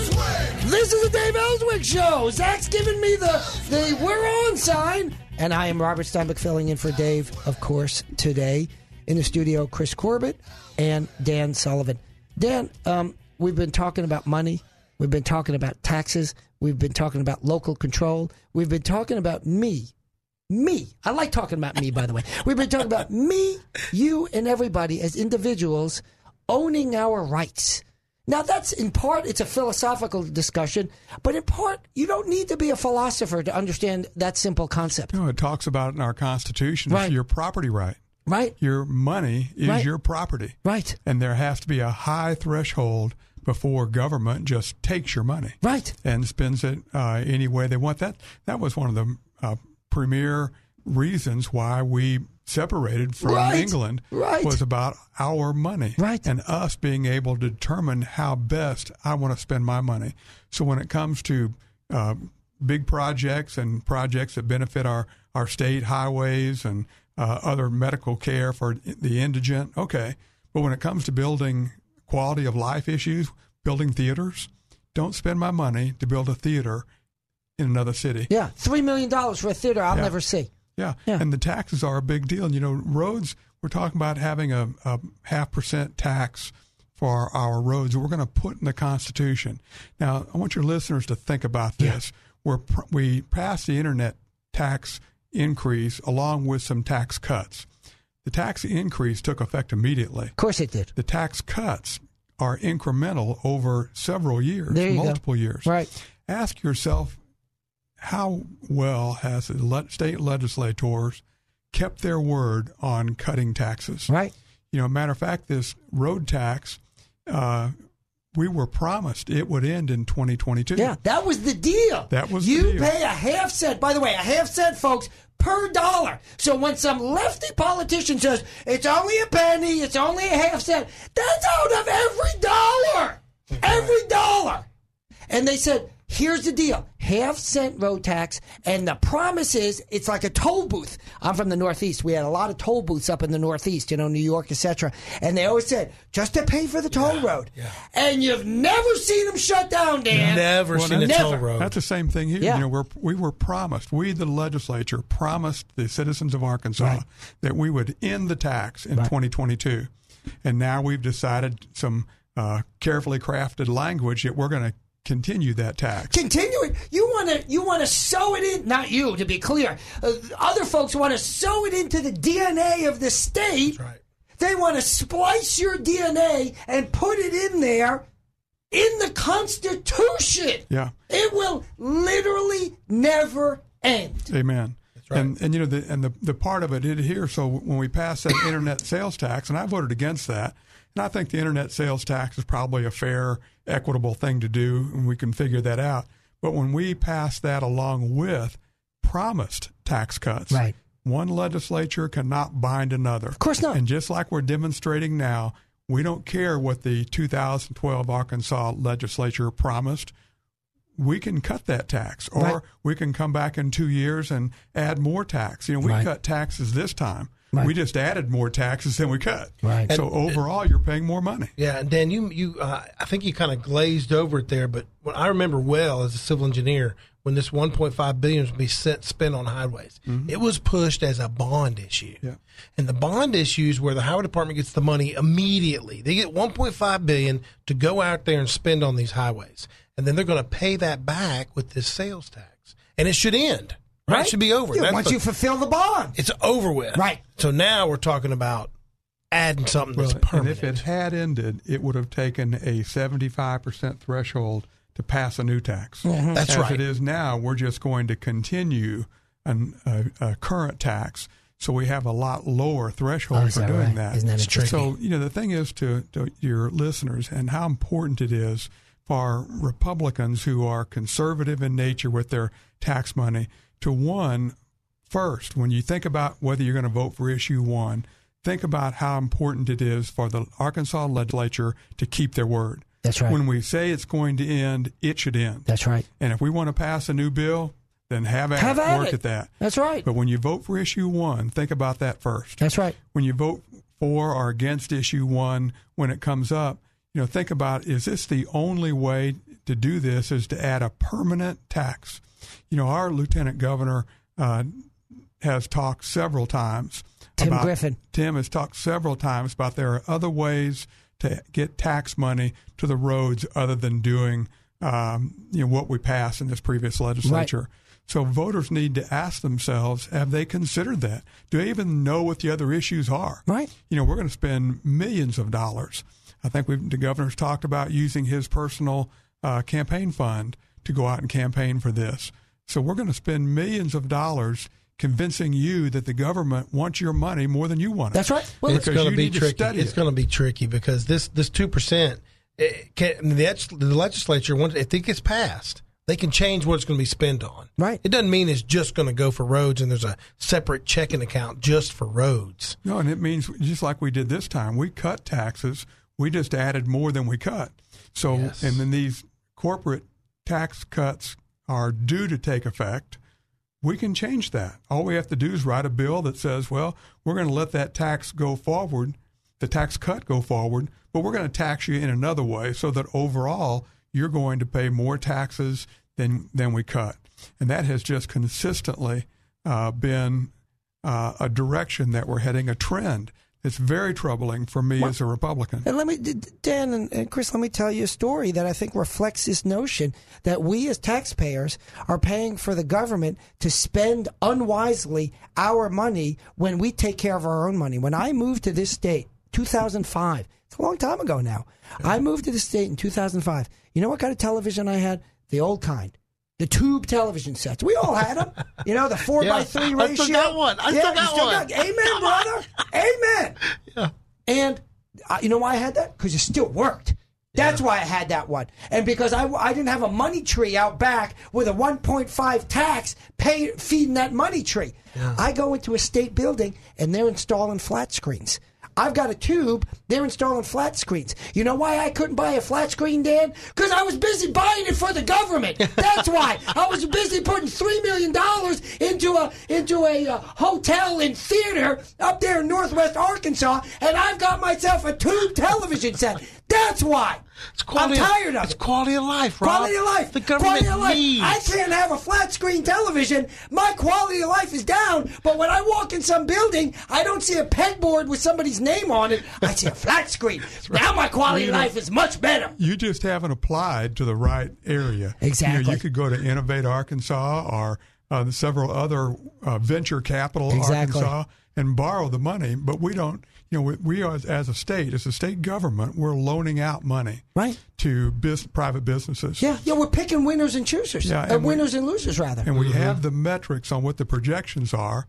We don't have the metrics on what the actuality was, what the actual return on investment was 1, 2, and 5 years out. Well, why would you have the metrics? It's free money. These aren't banks. These are government bureau hacks. They take in the money. They get a guaranteed paycheck, whether or not the state makes money on that investment. That's the difference between a bank and a bureau hack. A bank takes in money, and if they don't, it gives out money, and if they don't get it back, the bank folds. And if the government gives out money and they don't get it back, you know what they do? They take more money. It's called a 1.5% road tax, permanent in the Constitution. Yeah, 1.5, not 1.5. What's that? 0.5. 0.5. Excuse me. 0.5. Oh, it's half a penny. Yeah. Oh, it's only half a penny. Come on, Rob. It's only half a It's penny. cheap. Look at that. I saved a penny a buck in 20 seconds. What a deal. He's trying to raise What it a deal. penny.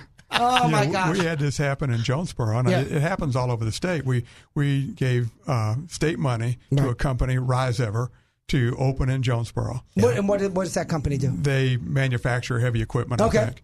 And they came up there, and we gave them, I think, several $1 million. Some of it was local incentive. Some of it was state incentive. Right. So they come up, and they ask our Chamber of Commerce if they can tour one of Jonesboro's premier manufacturing businesses. Oh, my gosh. I won't mention their name. Right. But they're a premier, been there for years and years. They asked the Good Chamber. local business. Great local business. They asked the Chamber if they can tour this premier business. My buddy's in the Chamber. So the Chamber asked this business, can we come and tour? Sure. We're good corporate citizens of our Jonesboro. So the company, Rise Ever, comes in and tours the company. And where's Rise Ever from? China. China. Okay, there you go. Okay, boy, I know where the story's going now. I know where, because you're real good with intellectual property and that kind of thing. Go ahead. You're real close. I'm close, huh? So they come and tour the manufacturing company there in Jonesboro, had the top tour, met all the people, did the tour. Several weeks later, they hire away the top engineer. Sure, had a big bonus. Sure they do. And this manufacturing company in Jonesboro is kind of left there with their mouth hanging open. No way. It's hard to recruit top quality engineers anywhere in the state. Right. But particularly in Jonesboro, it's very difficult. So this new company hires them away. Guess where that money came from? From taxpayer money. Man. That's so what we we're pay using to undermine local business. Now, so what does this premier manufacturer do? They are no longer doing tours. I don't blame them. No. If you're going to tour people and they're going to steal my employees. Right. Yeah. And so, but those are the kind of metrics we don't measure. Of course not. Why would you measure it if you're a bureau hack? Because the problem is you might not get a good outcome and then you got to advertise it. But if you don't know the outcome, everything's all good. Man. We took in $1 million. We gave out $1 million and I took 10% for my paycheck. All's good. You know, we're going to need to take a break, not for the studio to pay the bills, for me to lower my blood pressure. This is the Dave Elswick Show. I'm Robert Steinbuck filling in for Dave. In the studio, Chris Corbett and Dan Sullivan. Dan, we took a break, but let's go back to you on some issues that we're talking about. Just to kind of tie a loop around that, we're talking about taxes and how we're spending our money and rainy day funds and where that money and quick action closing funds. Just by the way, rainy day funds means my money in the government's hands. Oh, but go ahead. Thank you. Rainy day. Where's my rainy day fund? Big seven-figure checks. Yeah. Where's my $3 million of my money is in their rainy day pocket fund. Well, in the last, and I'm going to be conservative on this one, but in the You're always last conservative. 10 That's years, why I vote for you. Yeah. Thank you. Just moved to Jonesboro. There you go. In the last 10 years, we have had over $1 billion in surplus revenue. Now think about that, $1 billion in surplus. So after we pay for the highways, after we pay for Medicaid, after we pay for education, after we pay for our police and fire, after we pay for all of those, in the last 10 years, we've had over $1 billion. And very little of it until this last session went to our highways. Yeah. Wow. Now and then all of a sudden we need a 0.5% tax because we're running out of money. What have we got to show for that $1 billion? Can I put less money in your pocket? Oh, that's what less money. I got a vehicle. $4 million for people in bow ties and cummerbunds and sequin gowns. Yeah. Where's your sequin gown, Corbett? I need one. You need one. You need an extra large, by the way. But that just goes to show that as the voter, to realize the government wants your money.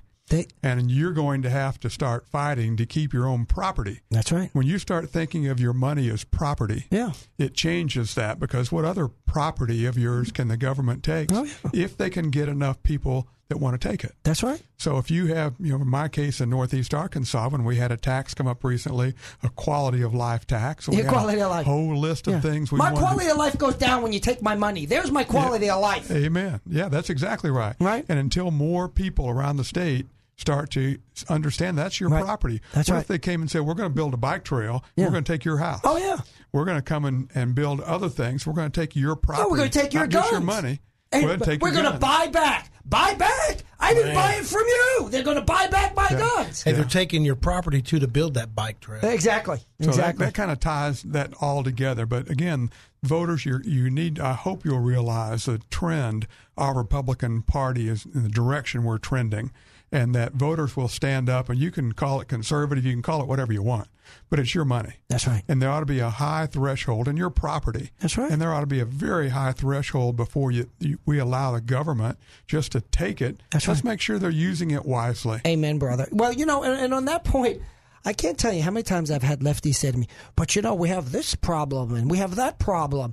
And my response is twofold. First of all, government's not going to solve all your problems. No. Okay, so you have a problem and you want to raise taxes, and then what do you have? You have the problem and less money in my pocket. The problem didn't go away.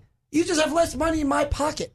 Maybe we should think about conservative ways to solve problems, and that's not making society dependent on government. Yeah, and that's exactly, just like this Theater Squared, it says they announced $2.9 million investment. Yeah, investment. That's a code word. Yeah. So when we recognized that a long time ago in education, that we need to invest in education, right. And we never quit. We That's just right. continuing to invest more and more and more. And now we're taking that same language in this quality of life argument. Don't you like your city? Yeah. Don't you care about people? Yeah. Don't you care about the dogs and Right. have a dog park? Right. Don't you care about having bike trails? People Right. will be more healthy. Right. Let's invest. Right. Folks, that's a code word. For That's taking your money. Democrat code word, a liberal code word for us just to take your property. That's right. And let's start talking property, not money. Yeah. They're taking your property. Yeah. Well, they're fungible. That's the thing. But you hear people like Elizabeth Warren say, you didn't build that, and you didn't build that, and you didn't do that. I don't know. I go to work, and at the end of the day, I get a paycheck, and I like to believe that paycheck's for what I did. And by the way, all along, I'm already paying for the roads. I'm already paying for the $3 million Theater Square up in Northwest Arkansas. I've already paid for it. That's it. It's enough. Yeah, well, amen. I don't know what else to say when you finish. But there are other issues. We were talking about it in the break, immigration. And, yes. We had Michael Cutler on, and we were talking about immigration. Did you hear him? Right. Yeah. And we in the state legislature passed a bill, or it passed. I didn't vote for it. Let's be clear. John Cooper did, to put DACA students above everyone else in the United States. So now if you're a DACA student, you can, with a few restrictions, you can get in-state tuition. That's not true of someone who lives in Illinois. Oh, my goodness. Couldn't get in-state tuition. They're an American citizen. Right. Not true of anyone and there are different rules. Different colleges have different rules, but people that live in Tennessee, people live in Louisiana, are border states. We're not giving them the priority that John Cooper and others gave to the DACA students. Now, you know whose platform that's a part of? Well, that's a Democratic platform. Part of the Democrat platform. Yeah, but 100%. we, as a Republican legislature, No, passed he's not. that. No, he's not. He's a Democrat who calls himself a Republican. Let's be clear. And that's the problem. I said I'm not going to mention a name. I said to a senior Republican in this state, I said, we've got a 75% conservative legislature. He said, no, you don't. He's a conservative. He goes, you got a 75% Republican legislature. Interesting. Not all of them are conservative. Well, I'd make draw a line there. I think all of them are social conservatives. Okay. On the social issues, abortion and marriage, and those they're probably but don't much you more consider conservative. guns a social issue?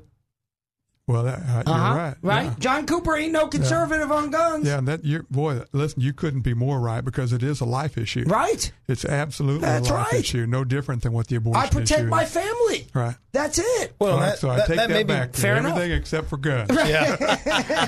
Listen, I'm not saying he doesn't have any conservative values, but we come from a state that used to have a lot of Democrats. They were also often socially conservative. Right. Yeah. They were still Democrats. Well, and DACA is an exploitation of the immigration law. I mean, Yeah. if we can remind the listeners what DACA is, Deferred Action for Childhood Arrivals, right? DACA. Right. Deferred Action Childhood. Now, these children, they are children, but they're here illegally. Right. So DACA is when you take a child and give them some preferred treatment.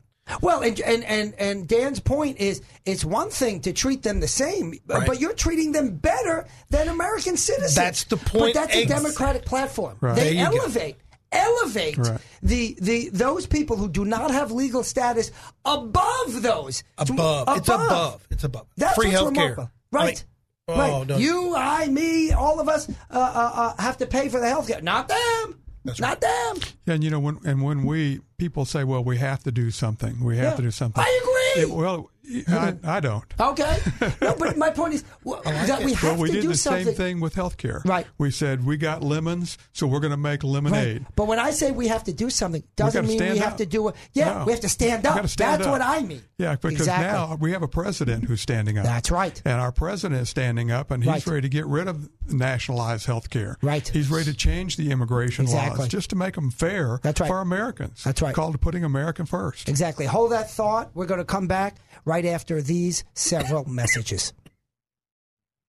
This is the Dave Elswick Show. I am Robert Steinbuck, filling in for Dave.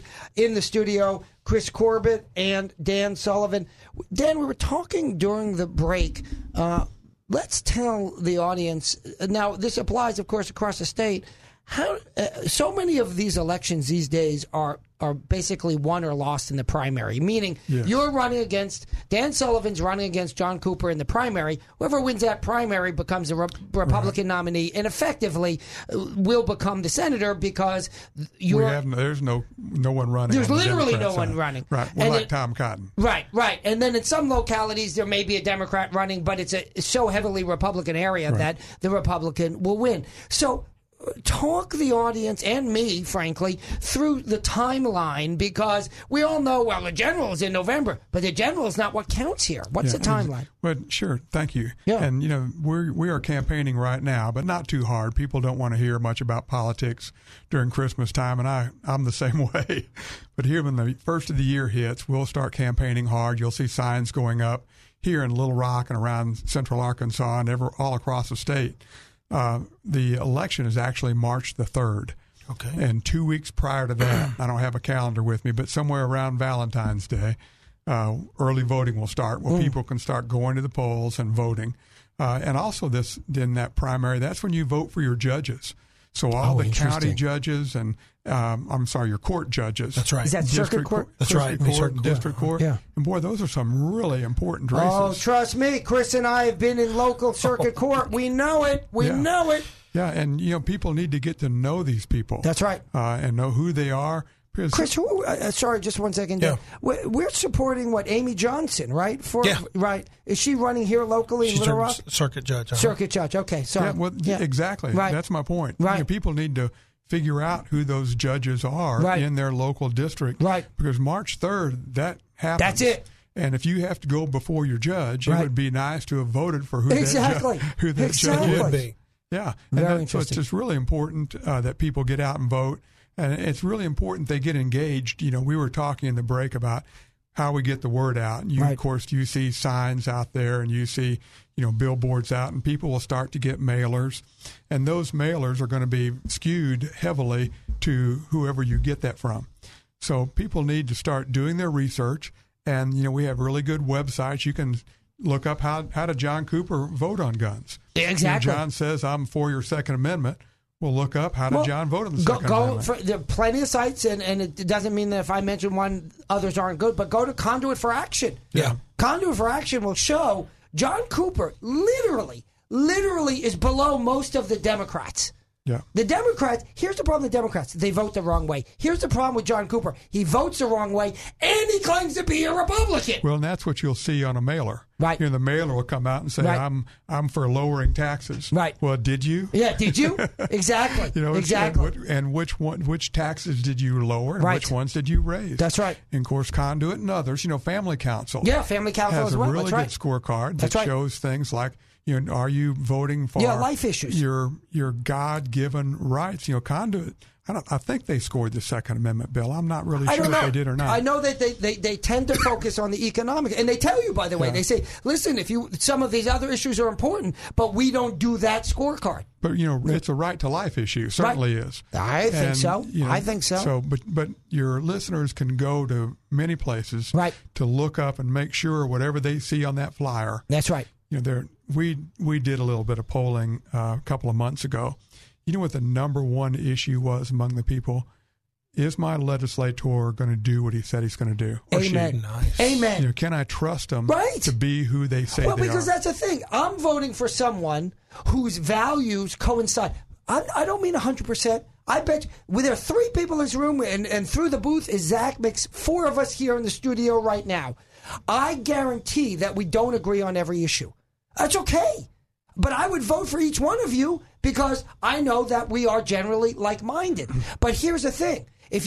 And I know it because we have conversations, but if you tell me one thing and do another, guess which one counts? And it's always clear that all 4 of us have different, and we're all wrong on a couple of them. That's right. Amen. And so Amen. What informs us? Where do we get our information? And what do we do when we find out we made mistakes? We were wrong. That's right. What you do is you say, I was wrong, right. and you correct it and move forward. Right. And when you do that, people are respectful of that. Right. That's right. When you just make excuses for that, that's right. And you say, "Well, I studied it for 10 years, but in 2 weeks I changed my mind." Right. When I got a phone call from somebody else, by the way, from the chamber. Nice. Exactly. And not only did I change one position, but I changed multiple positions. Yeah. No longer do I I still support Obamacare. Right. When our Attorney General has filed, and I saw we won the case recently about the Obamacare mandate. Oh, the judge that wrote that opinion, the trial court opinion, is a guy I used to work with in the Senate Judiciary Committee. Well, you taught him something. Well, I tried. But here we're going down that road, right? Where we are, and maybe we can't repeal all of Obamacare, right? But we can fight. That's right. We can try to scope of practice issues. Right. We can go down that road. Right. Our hospitals, folks, you can't go around your community and see an independent doctor, an independent testing lab, right. an independent medical facility of any kind. Right. It is a vertical monopoly. Oh, absolutely. And every vertical monopoly costs you money. Of course it does. And there are things that we can do in our state to fight against that. That's right. We don't have to roll over. And I think that's one of the things that our people really appreciate about our president. Right. Our president doesn't roll over. Oh, yeah. Exactly. He's going to stand up and he's going to fight for the people and fight for what's right. That's right. And that's why they impeached him, by the way. Oh, There's no substance there. They impeach him because he says what he believes and he does it. Yeah. For example, how dare you campaign just like both the George Bushes, just like Obama and just like Clinton? How dare you campaign on moving the American embassy in Israel from Tel Aviv to Jerusalem and actually follow through? How dare you actually follow through? Oh. That's not what we're hiring in a politician. Yeah. Those 3 presidents didn't get it done. Yeah, and that's what the lefties want. Yeah. You make all the promises you want. John Cooper's that kind of politician. That's right. He'll tell you everything you want to hear, and then say, yeah, but don't you understand? I'm John Cooper. I don't follow through with my promises. That's the difference here. I just want to get elected. I just want to get elected. He just wants a job. I actually don't know what John's background is, but I got to tell you, all of these trust fund silver spoon babies running for office because it's their next job. We've got that here locally in Will Bond is not running for senator anymore. So we've got a guy that I like. Clark Tucker. Thank you. Right. Clark's running. Clark's always running for some office. Yeah, there ain't an office that Clark hasn't run for. I don't want a guy who's always looking for every next opportunity for a job. Well, and I can't go speak to people's motivation. But what I can speak for, I appreciate people who are committed. Yes. And we have many of us that disagree on a lot of topics in the legislature, but we get along well with each other because we're respectful of your position. And whatever your position is, fine, just own it. That's right. And when we come out and you say, I'm for Trump, I'm a big supporter of Trump, but I voted for a tax cut. I voted for tax increases. Right. I'm a supporter of Trump, but I voted against the Second Amendment bill. Right. I'm a supporter of Trump, but I'm for earned income tax credits. Like, wait, what? At some point, how are you a supporter of Trump? Yeah, other than the label to help you get reelected. He's got nice ties. Yeah, he's got nice ties. He does have nice. He does have nice ties. Nice ties. Exactly. And some are jealous of his hair. That's right. Few, but nonetheless. So you can be supportive of him. Right.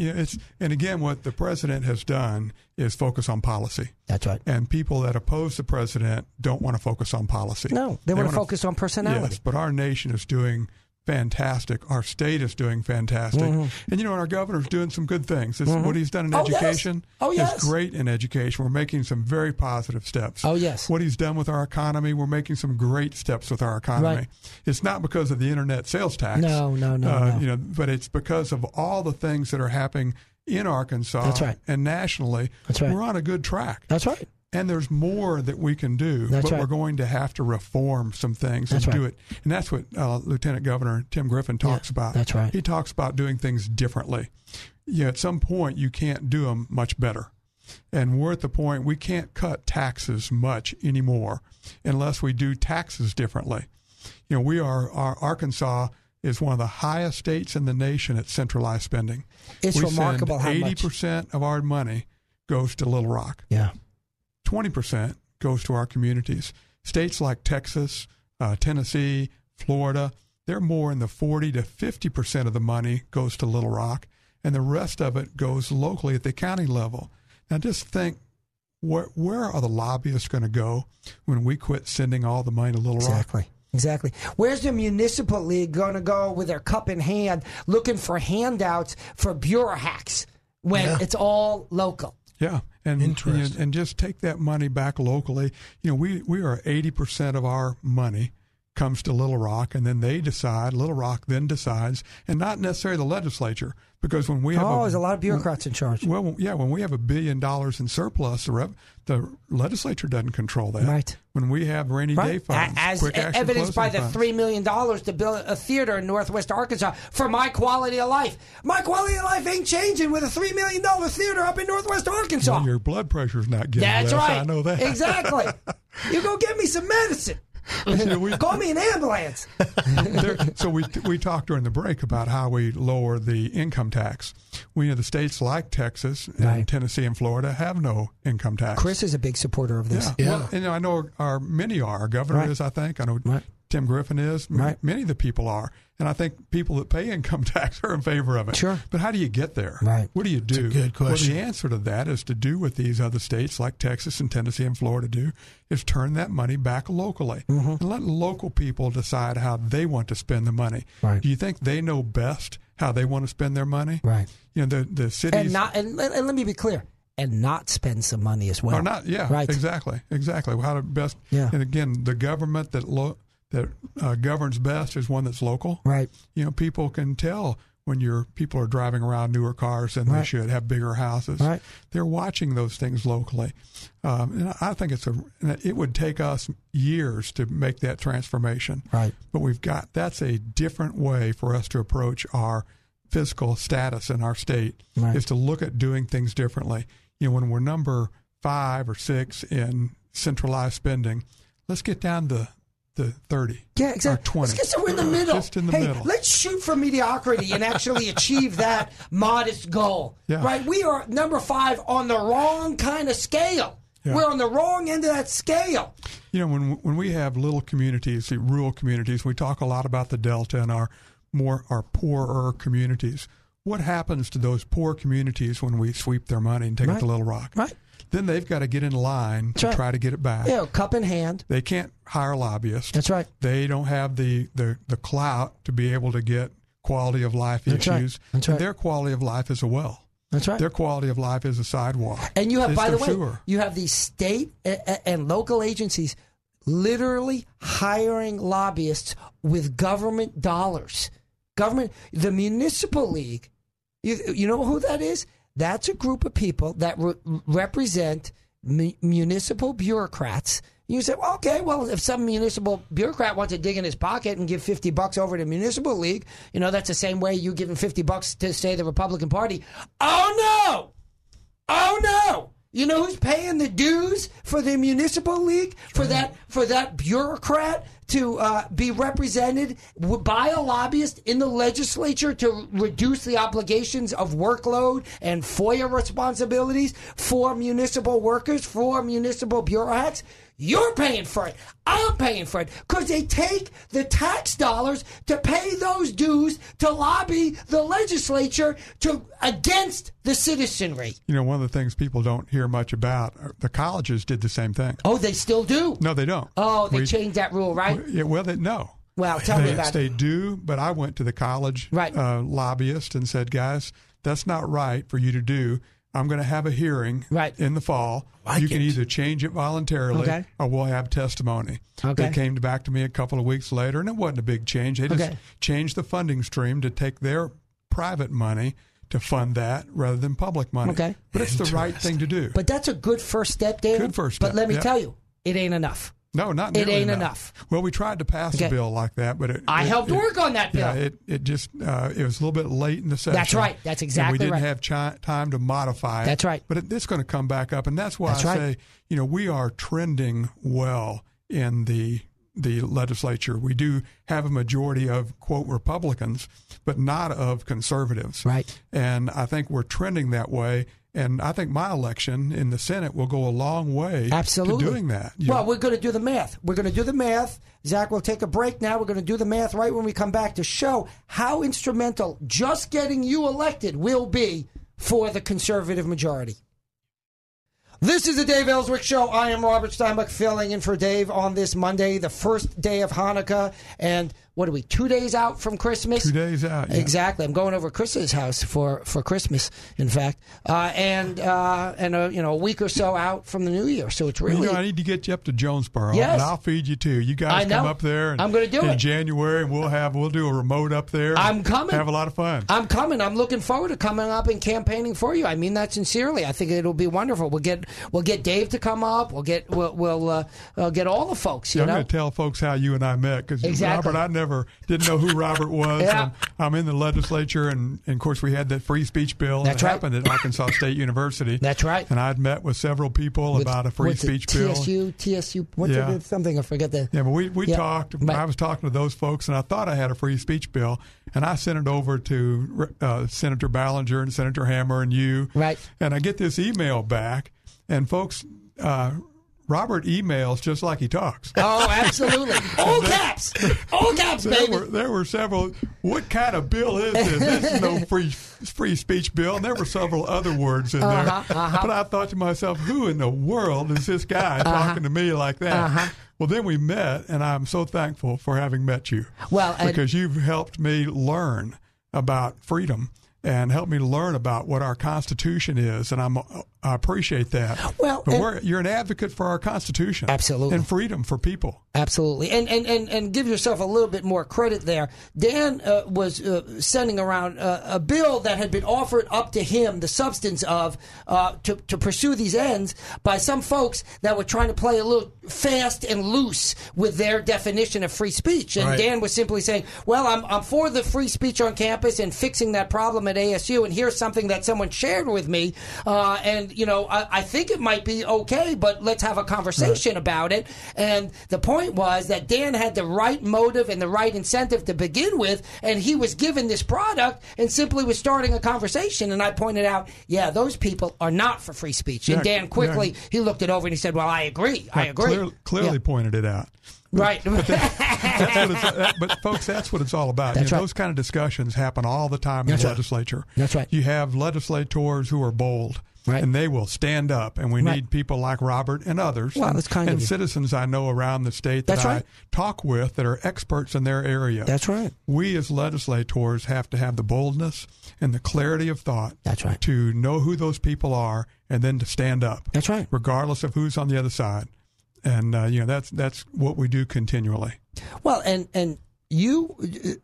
To continue. Y'all got something passed too, didn't you? Oh, to get something passed. We got an outstanding bill. Exactly. Dan was on the ground floor. He was a co-sponsor of that bill. Yeah. With Hammer and Ballinger, and that was one of the few bills that the governor signed in a ceremony, because a lot of them they just sort of sign in their office. That had, I think it had either universal or near universal. Yeah, good stuff. Well, and I actually went to Washington D.C. When President Trump signed the executive order that kind of mirrored our bill. Right? Yes, that's right. Yeah. And said and that was why we got invited. Right. Arkansas got invited because our bill was right in line with what the president wants to do. And it was one of the early bills. Texas passed a similar bill into law, and I saw on the Twittergram that the good governor down there was saying, look what we passed. And I somewhat jokingly wrote back on Twitter. I mean, it's not directed to me, but I wrote back, Arkansas did it first, or at least before Texas. Yeah. Turning Point, USA. Turning Point, that's it. They had a big convention the other day. That's right. And the president was there. Yes. That's nice. Right. That's right. It stemmed out of the Turning Point lawsuit. That's right. Against ASU. Yeah, Ashley Hogarth. Tried to set up a table at ASU, and some jackbooted cops ripped down that table and said, you're not allowed to have free speech. Right. We got a free speech zone. You know, it's the size of a nickel on the back end behind the dumpster, and it's a free speech zone. And you know what a free speech zone is? It's called America. That's right. That's a free speech zone. America. When we call people on that, and we sit down and say, look, this violates our Constitution. Right. That's right. There aren't many people that say, well, no, it doesn't. That's right. Not in Arkansas. That's right. You know, in Arkansas, when we say our Constitution, you're taking away our freedom, Arkansans stand up. That's right. Same thing on the Second Amendment. Well, Arkansans will stand up and say, you're taking my gun? That's right. You're telling me I have to run? That's right. Arkansans don't run. That's right. That's exactly right. You know, I saw Kim Hammer recently, and he had a bill that he introduced. I think you were either a co-sponsor on it or you were going to sponsor, but it was very late in the session. And this bill extends our free speech protections. Interestingly, you know, that the First Amendment only protects us so much. And so we're going to talk about, when we come back after the break, we're going to talk about this bill and how we need to, in Arkansas, to be at the front of protecting free speech. Yeah, Amen. Because we're going to talk about, J.K. Rowling? Zach, help me out there, right? Yeah, J.K. Rowling. And this whole controversy that stemmed from the fact that she's a lefty, by the way. She's a lefty. And this controversy stemmed from the fact that she said, listen, if you're trans, is it transsexual? I'm not even sure the full word. That's why. Transphobic? Transphobic is like they say that you're against them. Right. Transgender. Transgender, I think it is. Thank you. So if you're transgender, she said, whatever, do whatever you want. Be yourself, right? But she said, and this got her accused of being transphobic, Zach, she said, but if you were born a man, you can do whatever you want. I still figure you're a man. And she, the fire of hell came raining down on her. And if you're a government employee and you say something like that, under the law today, you can be fired. But not under Hammer's bill. Not under Hammer's bill. And we're going to talk about that after we come back from this break.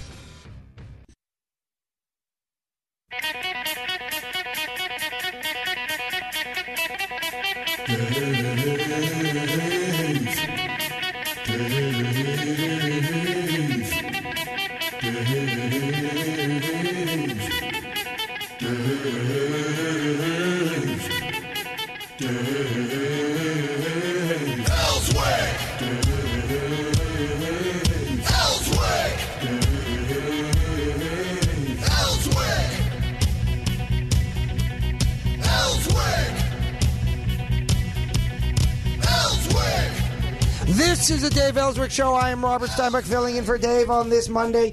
In the studio, we have Chris Corbett and Dan Sullivan. Dan, we're picking up where we left off. We're talking about conservative values and conservative politics. And during the break, you said something that I thought was very interesting. And you were saying that John Cooper is rather proud that he was able to pass a bunch of bills. And don't get me wrong, first of all, you were an original co-sponsor of probably the most successful bill in the legislature last session. That's the free speech on campus bill. You were an original co-sponsor of that bill. You met with Ashley Hogarth from ASU. You met with the ASU folks. You met with all of the folks on both sides of these issues. But in any event, in addition to being an original co-sponsor of that very successful bill, John Cooper is proud that he passed a bunch of bills. Almost every one of his bills is a lefty liberal bill. Well, and they're, what I will speak to, some of the bills that I didn't pass are huge. Right. The scope of practice bills for CRNAs, for advanced practice nurses. Right. Those are huge. That's right. School choice bills or freedom of education, educational freedom bills. We had a issue just recently where a young lady in Jonesboro has a homeschool.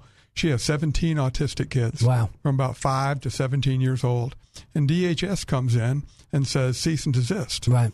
And she says, well, what do I do with my kids? Well, Right. put them in school. So you're going to put 17 severely autistic kids back in school. Oh, my goodness. So I said, where's the policy for that? They said, well, I don't know what it is. And I said, well, then you can't cease and desist these guys. Right. So to make it a short story, it ends up that DHS backs off and says, let's that homeschool operate as a homeschool. But you have to be favorable and strongly favorable to the freedom of education that people have. Right. So that's one of the differences. That when you fight for freedom, you're going to lose a few times. You don't give up the fight, but you stand strong for freedom. Well, if you just take the easy path and whatever bills people pass to you, you can pass whatever you want. Chris will tell you. Chris told me 1,000 times because he takes a lot of underdog cases, and he said a lot of attorneys that he knows will say, "Well, I've got a 92% success rate."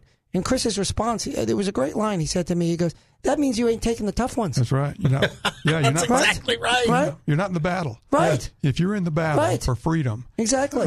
just no different than when our country was established. We fought for freedom. That's right. We lost a few. That's right. We just won more than we lost. This is not Nerf ball. No. Right? Yeah, that's right. This is not This Nerf is hard ball, baby. This is it, baby. This is hard. You can't better catch get one, in it. You'll catch one in the face That's every right. now and then. That's right. You got to take one in the gut every once in a while. One of the things I think people ought to ask their legislators, what did you fight for and lose? Exactly. Because that's the character of a person, a man or That's right. woman. Ooh. That's where your character, what'd you fight for and lose? And what'd you do when you lost? And by the way, the bill that the bills that you were pushing, where'd they come from?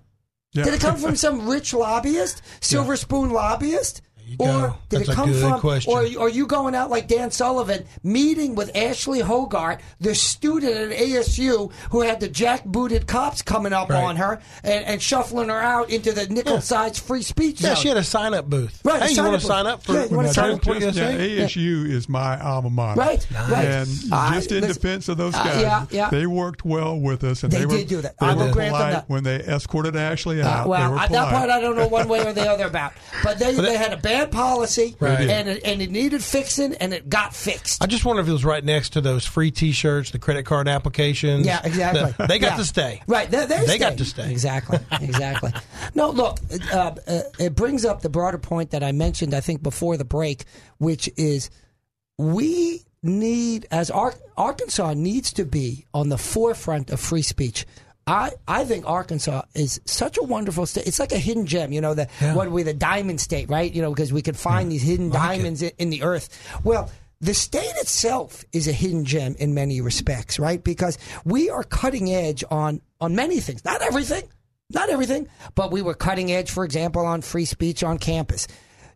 The First Amendment certainly gives us certain guarantees. But I was saying before the break, if you're a government employee, you go home at night, you get in your footsie pajamas, and you get on the Facebook, the Insta post, all those things, right? Sounds comfortable. Exactly. And you write, you say, I agree with J.K. Rowling. This is what somebody might write. Let's just assume it. I'm not saying it's right or wrong. By the way, part of the reason I'm not saying it, whether it's right or wrong, right. I'm a government employee. Oh, good point. I can be fired. Oh, good point. I can be fired. So, government employee writes on their Facebook, I agree with J.K. Rowling about transgender, that they're free to do what they want, but don't tell me what the biology is. Don't tell me what is a boy or what is a girl, and here's what I think is a boy, and here's what I think is a girl, or a man, a woman, whatever word you want to use for the same notion. You know that if you're a government employee, including me, you can get fired for saying that at home, at night, in your footsie pajamas, on your Facebook or your Instagram. Interesting. On your Insta post, right? And we talked about, Arkansas being first. I was a St. Louis boy. Right. And flew down to Jonesboro, Arkansas. Right. And played basketball there at ASU and just fell in love with the state. Yeah. We may not be the first in economics. We may be high tax. We may be all these things. Right. What we can do is be first in freedom. That's right. We can be. This is freedom. There's nothing that stops us from. There's no cost. There's no financial cost to it. Right.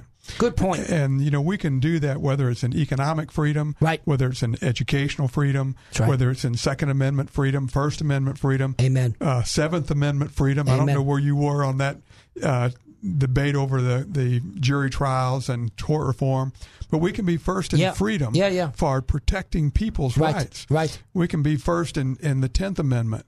When we talk about those powers we don't give to the government, those are mine. That's right. I own those. Exactly. And government can't take them away. There's nothing that they shouldn't be able to take them away, right? That's the point. They can if I let them. Hey, that's the point. Remember, Chris? Right? Chris and I were talking about that very point, which is you can have all the rights in the world. They ain't nothing if you don't enforce them. That's right. And if you don't have a legislator that's lost in a battle for that, you need to ask your legislator, what in the world are they doing? What's he doing? Because we can be more free. Yeah. And we can stand strong for our freedoms. Right. And we need the listeners to go vote. You want to hear about some mission grid? I was talking about Bob Ballinger, and I said, there's this cop. He's a cop I won't say where, but a big police department, and he's also a student at one of the universities, and he would come after work in uniform, and in uniform means with your gun. You're not allowed to wear a uniform without a gun, and he would come right from work in uniform, and they told him, well, you can't wear your gun. And he said, but I'm a cop. Yeah. And they said, yeah, but you're off duty now, right? And he goes, yeah, but I'm still a cop. And by the way, the law as it was written allowed him to carry the gun, but they said, well, and he brought the law in, and they said, well, we don't read it that way. So instead of getting into that bureaucratic fight, I told this story to Bob Ballinger, and the next day he passed the bill. Well, we sat down. It was maybe a few days, and we sort of worked something out. We got some language together, right? And we coordinated, and then he introduced that bill, and boom, passed a law. Why? Fighting for freedom. Fighting for freedom. Yeah. And that's the most important thing we can do right now. And again, the election's coming up March 3rd. March 3rd. And there are some clear delineations between those who are fighting for your freedom. That's right. And those that are fighting for a bigger government. That's right. And, we talk about this frequently, small government, big government, and it's real. That's right. It's very real. When you get bills passed down that make government bigger, and generally that's because we give them more of your property. Oh, you mean adding a guaranteed 0.5% in the Constitution to my property? Is that what you mean, Dan? Exactly. Yeah, and when we start thinking about, we would really throw a fit if somebody came and said, I'm going to take half of your yard, right, or I'm going to take your living room, right, or I'm going to take your bathroom away from you. That's right. We would absolutely throw a fit. We would say, that's my property. Of course. Folks, your money is your property. It's the quintessential. Yes. And it was a key discussion point when the framers wrote the things they did to protect your property. Right. And we need our voters to step up and start looking at legislators' voting records. The question you asked is really a good one. Where'd the bill come from? Yeah, exactly. Who brought that to you? Exactly. I hope I'll have people who are listening today who will shoot me an email and say, Dan, I want to talk to you. That's right. When you're going to be in Little Rock, let's sit down and talk. Right. Because I sit down almost every day with someone and talk about legislation. Right. Matter of fact, I was driving down today and someone had a really good idea about some reform. And I said, look, you write up in a paragraph. Right. I'll get with the Bureau of Legislative Research, and we'll sit down together and we'll talk about it, because it's a really good idea. Those BLR folks, by the way, just as an aside, they are great people. They do some really great work. Yeah, they are, and they're very faithful to our Constitution. That's right. And to their oath that they take. That's right. To protect my rights as a legislator. That's right. Because there's a lot of good conversations that go on there. That's right. That's very transparent. But that's right. Again, it's up to the people that are listening today. And again, you can go to my website, Sullivan for Arkansas, Facebook page too, and just drop me a note. And if you have some issues you want to talk about, and if you disagree, all the more. Let's sit down and talk. Bring it on. One of us is wrong. Exactly. And I've been wrong, just like when I met you, Robert. Well, I was wrong. Well, the old joke then, they say, I was wrong that time. I thought I was mistaken, and I wasn't. But no, I've been wrong plenty of times as well. There are shades of wrong. There's good, and there's a little bit better. That's right. And there's things that are bad, and there are things that are worse. Right. And that's one of the best parts about our Constitution and our nation, is that we can sit down and discuss those ideas. And you were talking about the issues of transgender transgenders Right. and that issue. Our Constitution is big enough to protect all of us. That's right. It's big enough to And protect everybody. Amen, brother. And I want to say, I try to always say when we talk about some of those types of social issues that every human being in this state, in this country, deserves respect, whether or not you agree with them, doesn't matter. And so it's one thing to say, that's sort of the J.K. Rowling's position, which I respected, which she was saying, look, it's not for me to decide. I'm an author. What do I have to do, right? But I'm allowed to make a decision for myself as well about what I believe in. And that's that tension. We need to be respectful of all individuals. Go ahead. Yeah, that's God asked that of us too. That's right. It's another reason I believe in him. That's right. And I believe that he granted us those rights, but with rights come responsibilities. Amen. And that responsibility is to love and care for everyone. That's right. We can discuss or disagree how we go about that. That's right. But that's what we're commanded to do, and that's what we have to do. And I think as a legislator, it's our duty to do that, to make sure that we, a lot of people don't understand that we don't take a oath to represent them. We take an oath to stand up for our Constitution. Exactly. That's what we're bound by, is that oath. And we want to represent you, and we want to do what's right, but that's our oath. And our oath, again, goes back to those God-given rights. I know we've talked about that so much, but folks, it's so important. There's nothing critical. more important than that. No, it's absolutely critical. So let's take a break, Dan, and before we run into the hard break, and then we'll come back for a few minutes, and then we'll be in our last half hour. This is Robert Steinbuck filling in for Dave Elswick on the Dave Elswick Show. We are in the studio with Chris Corbett and Dan Sullivan, and we've been talking mostly with Dan about his campaign against John Cooper and how Dan hopefully will be the next senator from a state senator, of course, from Craighead County.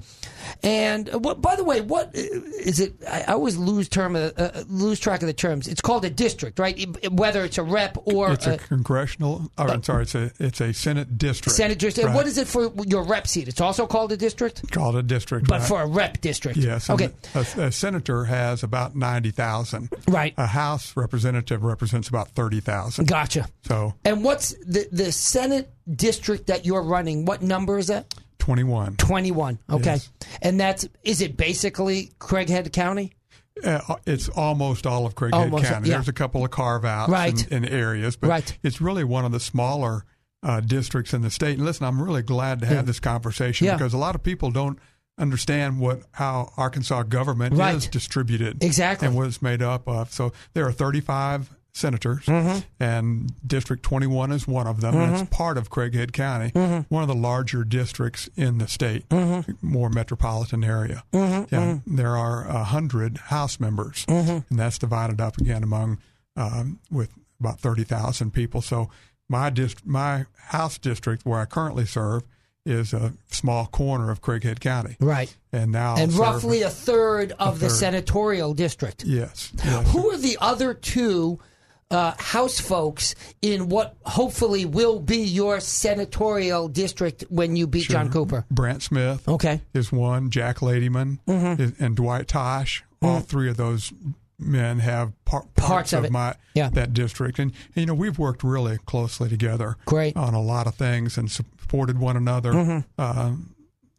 Just that's incumbent upon a House member to work with the people that are with you. Of course. You're promoting issues and ideas that promote your city and your county. Right. That's right. So it's real important. And we've had a great group. That group has been very conservative in their votes. And we all went in at the same time. And we've all voted very close on very many things. But we work together and talk through those issues. That's great. All Republicans. And that'll be, it'll be incumbent upon our senator to do that, and that's not been the case. Right now, have the four of you had much communication previously with John Cooper over the years? Not much. Not much. Yeah, I don't that's think, a problem. I don't think any of us sponsored any legislation with John this time. John got upset with our Republican Party recently, and as several Republican committees, not the Republican Party, our committee. Our committee wrote up a draft resolution that. This is what we stand for. Right. We stand for the platform. Here's the platform. And John got upset in a meeting and did not want that to be voted on and passed, a resolution asking us to stand by our Republican platform. Well, of course he doesn't want to, because he doesn't stand by it. He doesn't stand by Republican values, conservative values. It took a 2/3 vote to pass that. Is that right? And 2/3 of the people voted on it. And John compared that resolution, non-binding. You don't sign it. You don't take a pledge. Right. You just get a letter handed to you. Right. John compared that letter and our Republican committee to the Politburo. Mm-hmm. And so that's the relationship that is currently in place. That's dysfunctional. Yes, it is. And we need to work together.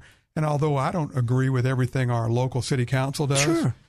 I do visit with them. Sure. I do talk to our mayor. Right. And Good matter for of fact, we openly and politely disagree on several things. Sure. But that's critical to our form of government. That's called a conversation. Yes. That's when you disagree on something, you have a conversation.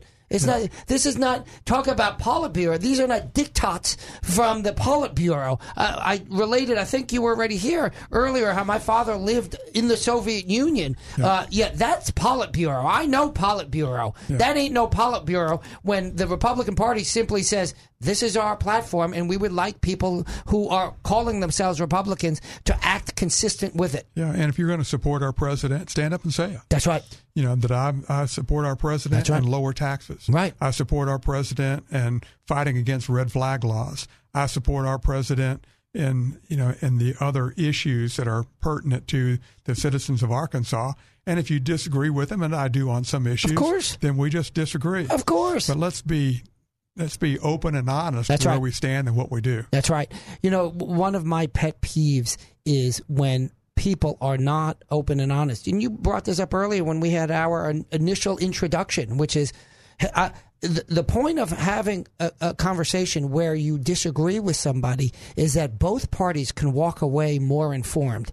But if it's only you're talking behind someone's back, then nobody learns from that, and there's no improvement. That's kind of bitter and sniveling, and it's disingenuous. That's sheep or wolf in sheep's clothing behavior. So that's not good behavior, and it's not good government. It's not good government at all. To the politician side, the politics side, to the people side. Exactly. The people just all the polling, I think even if you do it nationally, says, I just want my legislator to be who he says he is. That's it. Mm-hmm. Hold that thought, Dan. We're going to take a break, but when we come back, we've seen something rather unusual right now, and that is Chris Corbett being somewhat quiet.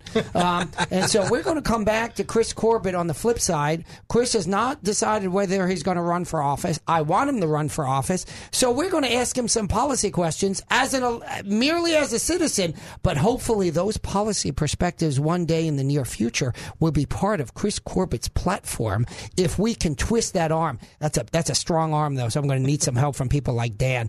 So with that, we'll take a break now. This is the Dave Elswick Show. I am Robert Steinbuck in the studio. We have Chris Corbett and Dan Sullivan on the line. Zach, please bring them in. We have my good friend Brett Tolman. Brett, welcome to the show. I'm going to do something that you're unaccustomed to, which is tell you not to talk for a minute other than say hello. Can you handle that for me, Brett? Hello, Rob. There you go. Well played. Well played. Brett, ladies and gentlemen of Dave's audience, we have Brett Tolman. You have seen Brett on Fox News repeatedly talking about, right now, the whole impeachment process. Brett was the United States Attorney for the entire state of Utah. He was a senior counsel for Orrin Hatch, the longtime senator out there. And now he's in private practice, and he's handled a bunch of important cases. And he is, of course, as I just mentioned, a Fox News commentator of one form or another. I don't know exactly what the compensation scheme is. But we will come to you in one moment, Brett. I just want to talk briefly to Chris, because Chris Corbett, who is in the studio, is my lawyer, is a good friend of mine, and I am working on him like a like a trout on a 3-pound line, and I'm fighting it. I love that analogy. You like that? Guess who taught me? 2-pound green line. 2-pound green line. There you go. Guess who taught me to trout fish? By the way, to convince Chris, and I think we're getting there, to run for public office. I want him to run for a state senate for what will be the open seat when Jason Rapert runs for lieutenant governor. So, Chris, briefly, I want your personal opinion. Lay it on me. Give me something hard. First one, taxes. Taxes, we got to eliminate taxes. Well, if I run for state senate, yes, sir, I would like to shoot for the moon. Yes. Eliminate state income tax. There you go. Can it be done? Can we do it? I don't know. Let's shoot for the moon. Good for you. Let's try it. Let's eliminate the hamburger tax. Yes. What is this 2% we got to pay to eat a hamburger, right? Exactly. And then we hand it to the government to promote the state. Yeah. To do advertising, what private businesses need to be doing. Exactly. So that's my taxes. Excellent. Stance on taxes. And guns. Second Amendment. Second Amendment. We've got to be very careful when we start limiting gun rights, right? The Second Amendment says you have the right to bear arms. Like you said, that's not these arms. If I take my shirt off, these arms, right? And what's an assault weapon, right? Is that a stick? Right. What is an assault weapon? Yeah. Come on, lay it on me. What? Yeah. Is it? Well, good luck. Yeah. Good luck. You know, we're going to go to Brett right now because Brett you were when we worked in the Senate together. That was when the renewal of the so-called assault weapon ban came up. Isn't that right? That's right. Yeah. Yep. And we were also dealing with the D.C. snipers, and they wanted to authorize the ability to sue gun manufacturers over the D.C. snipers. That's right. That's right. Wow. And Brett, you're a bright guy. Tell me what an assault weapon is. Right? Well, I'll tell you. Is a moon made out of cheese? Tell me what an assault weapon is. I own a lot of firearms. I own an AR-15. Right. And my children have a great understanding of what it means to have the Second Amendment, and they're very responsible. But I get tired of trying to explain to folks the difference between, Senator Feinstein and her understanding of an assault weapon versus the rest of the country. Exactly. It's make-believe. It's a fully semi-automatic weapon. There you go. Fully semi-automatic weapon. That's right. There you go. You will cause every one of my children to look perplexed when you say that. Exactly. But the Democrats say that with a straight face because they have no idea what they're talking about. It's like going to CVS and asking the clerk. I'm not talking about the pharmacist. Asking the clerk about your diverticulitis. Good luck. Good luck. That ain't going to cut no mustard right there.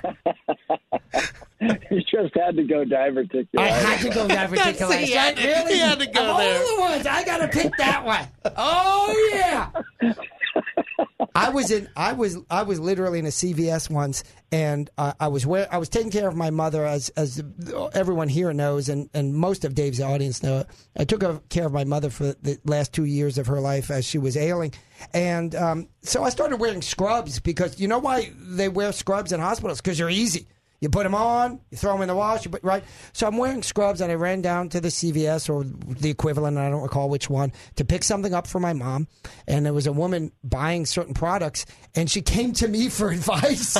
So I had to make clear. I said, look, let me be clear. I'm not a medical professional. Now let me answer your question, by the way. That's not going to stop me from answering a question. You looked the part, though. Oh, I looked the part. Hey. I play a lawyer every day. Some of these legislatures look like Republicans. Exactly.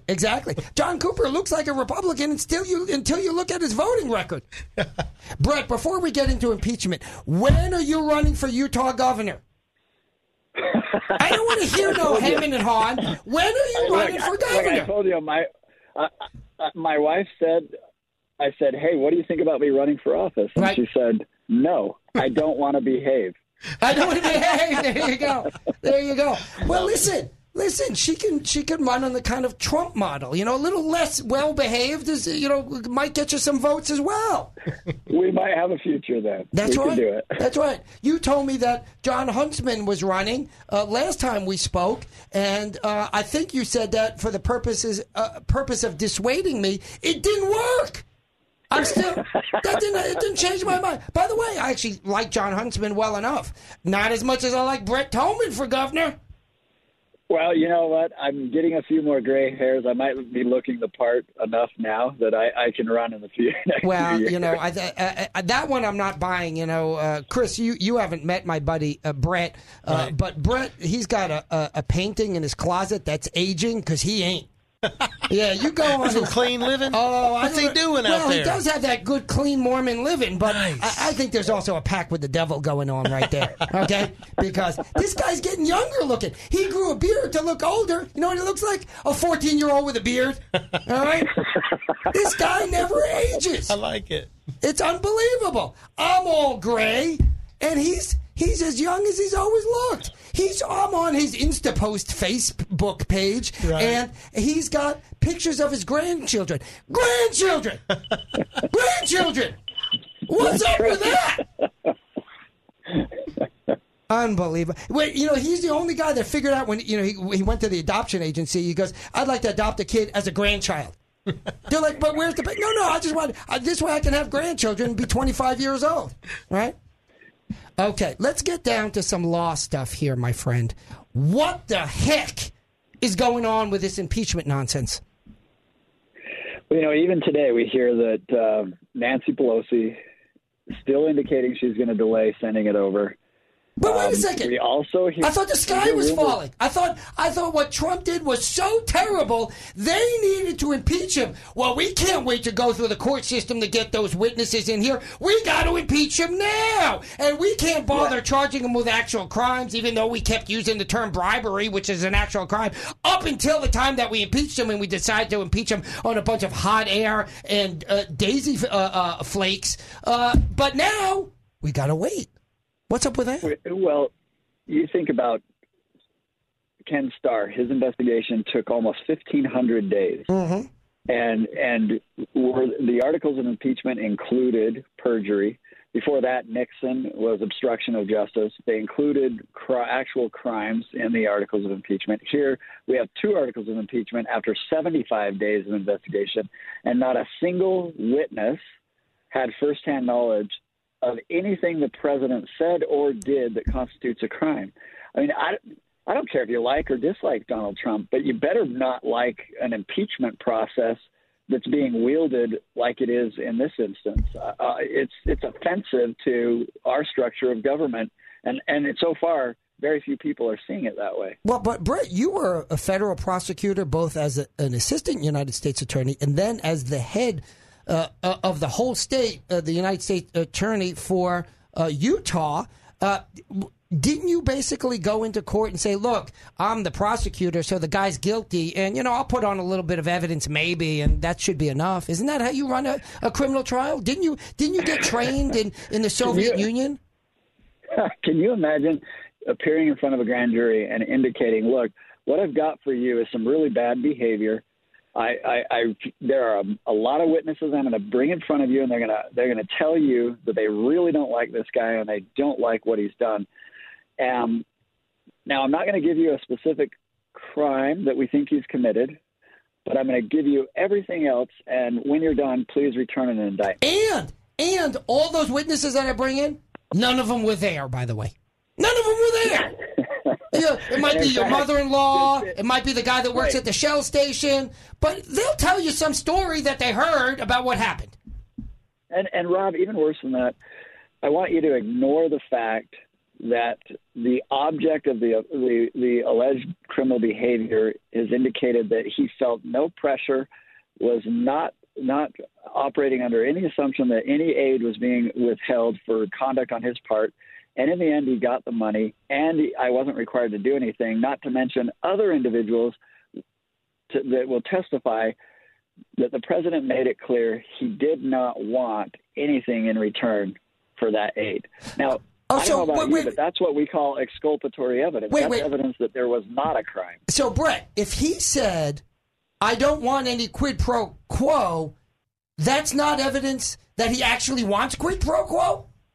Is that how that works? I get so confused. Right. You mean when he said, I don't want this thing, then the Democrats say that means he did want that thing? Look, he might say, I don't want this thing, and you may have some other evidence that he did want that thing. But according to the Democrats, his denial is proof of the affirmation. Oh, gosh. Well, that's a good point.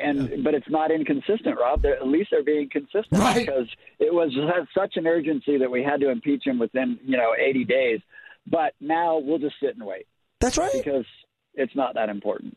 Well, my favorite part is when the majority leader, what's his name, the majority leader, remind me? Mitch McConnell? Yeah, Mitch McConnell, right, says, I'm not sure what leverage Nancy Pelosi thinks she has by not giving me the thing I don't want.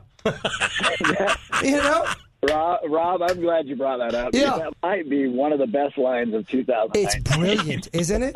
That's fantastic. It's absolutely brilliant. I thought it was a control mechanism. If I hand this off, I lose control. Right. I think you're right about that. But I like the way you put it. But that's what Mitch McConnell says. That wasn't me. Mitch McConnell says, okay, don't give it to me. Great. I remember one time, I won't go into the details because I don't want to embarrass anybody, but I was dealing with an issue at one of my jobs, previous or current job, and someone said, well, we need to do something and we need to change a classification of something. I'm intentionally vague, and I apologize for that. But we need to change a classification. And do you agree that this classification changed? Here's the standard. And so I read the standard, and I say, yeah, I think it does. And then that person forwards this on to other people to change this classification, and someone else writes back and includes me on the email.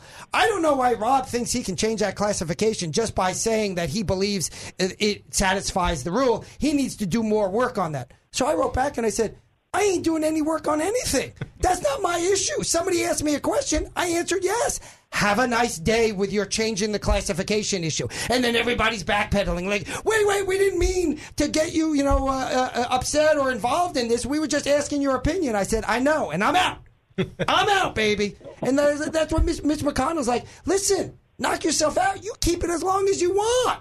I got plenty of other things to do. I like it. Hey, well, in fact, and we hear today, Rob, we hear that they're discussing the fact that there really may be more articles of impeachment. They're going to read. Oh, no. They're going to dig.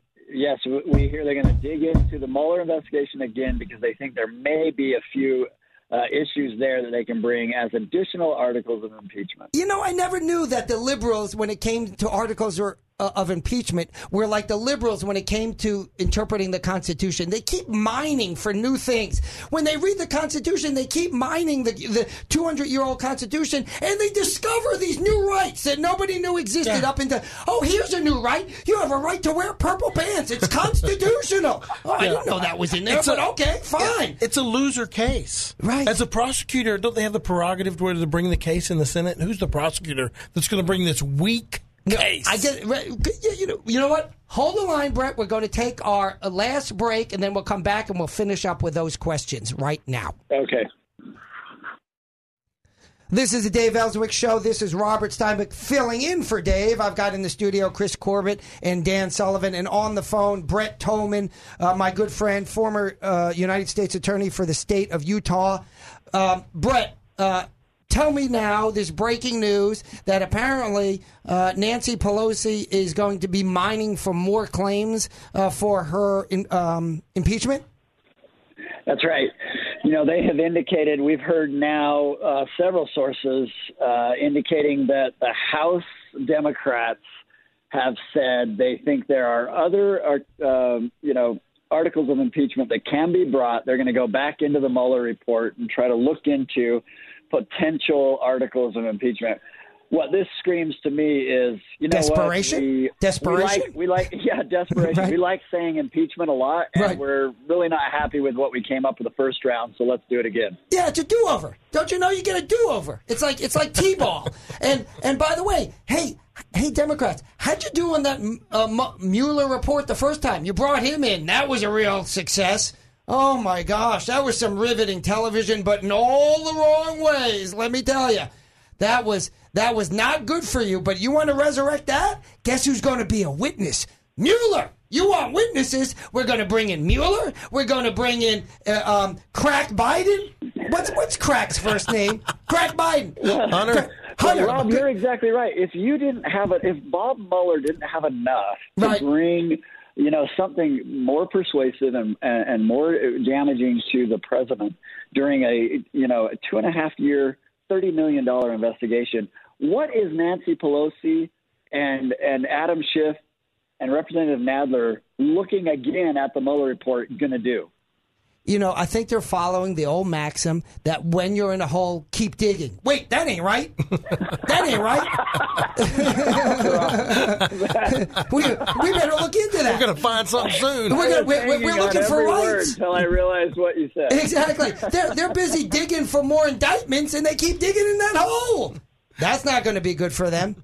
That's amazing. That is it reminds me that what my father used to say, and he said, look, son, you can put whipped cream on horse manure, but in the end, it's still horse manure. Exactly. I've had a few of those dishes. Ooh, oh, they ain't right. That sounds bad. That ain't right.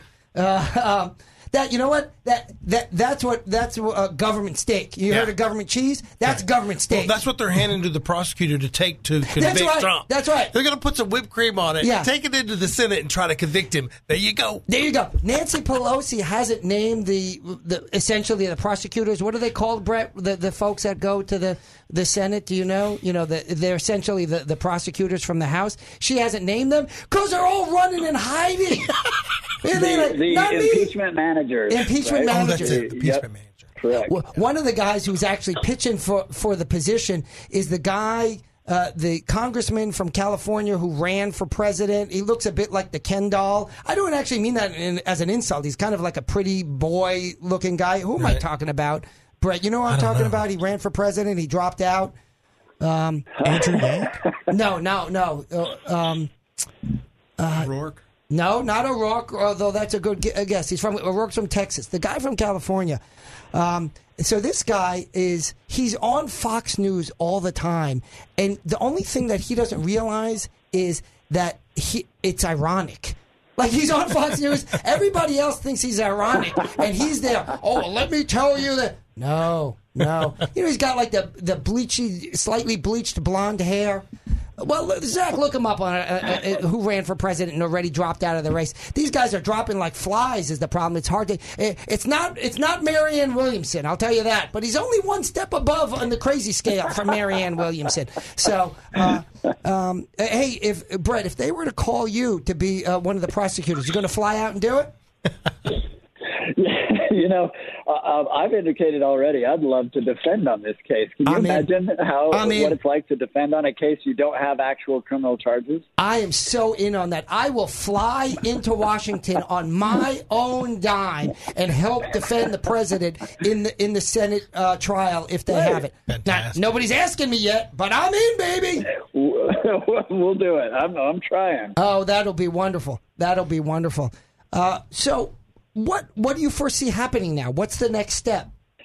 Well, I really do think that they're a bit puzzled as to what do we do? Do we send it over knowing that Mitch McConnell controls the Senate? Right. I think they think the best play is to pause.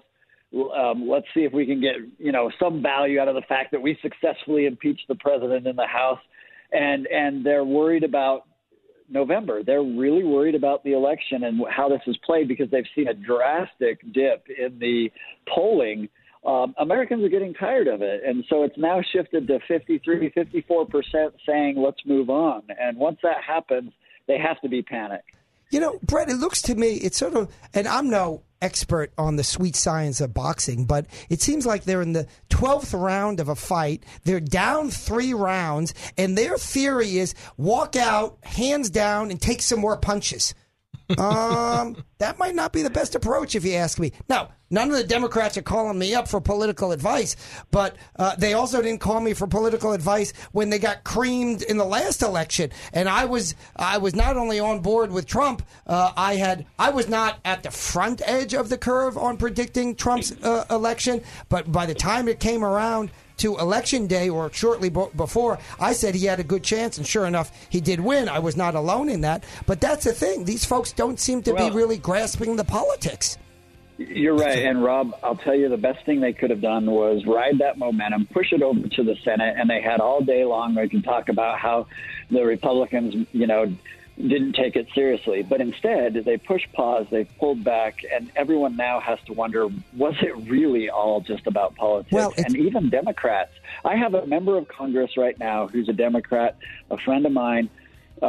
He voted for impeachment, but he was torn, and he informed me over text message he is mortified that they're holding it up now. Exactly. They're sending it over. He said, we look ridiculous. And that was coming from a Democrat representative. Well, think about it this way, Brett, and we're on the last 20 seconds or so of the show. Think about it this way. It's sort of like, it's an old saying, I didn't invent it. It's sort of like when the clock rings 12 o'clock noon, you're like, great.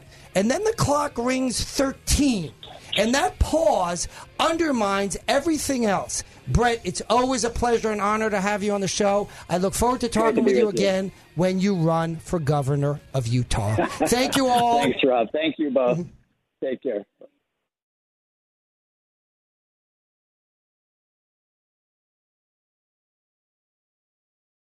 Three-star General Michael J. Flynn, head of the Pentagon Intelligence Agency, knew all the government's dirty secrets. He was one of the most respected generals in the military. Flynn knew what the intel world had been up to. He understood its funding. He ordered the first audit of the use of contractors. This set off alarm bells.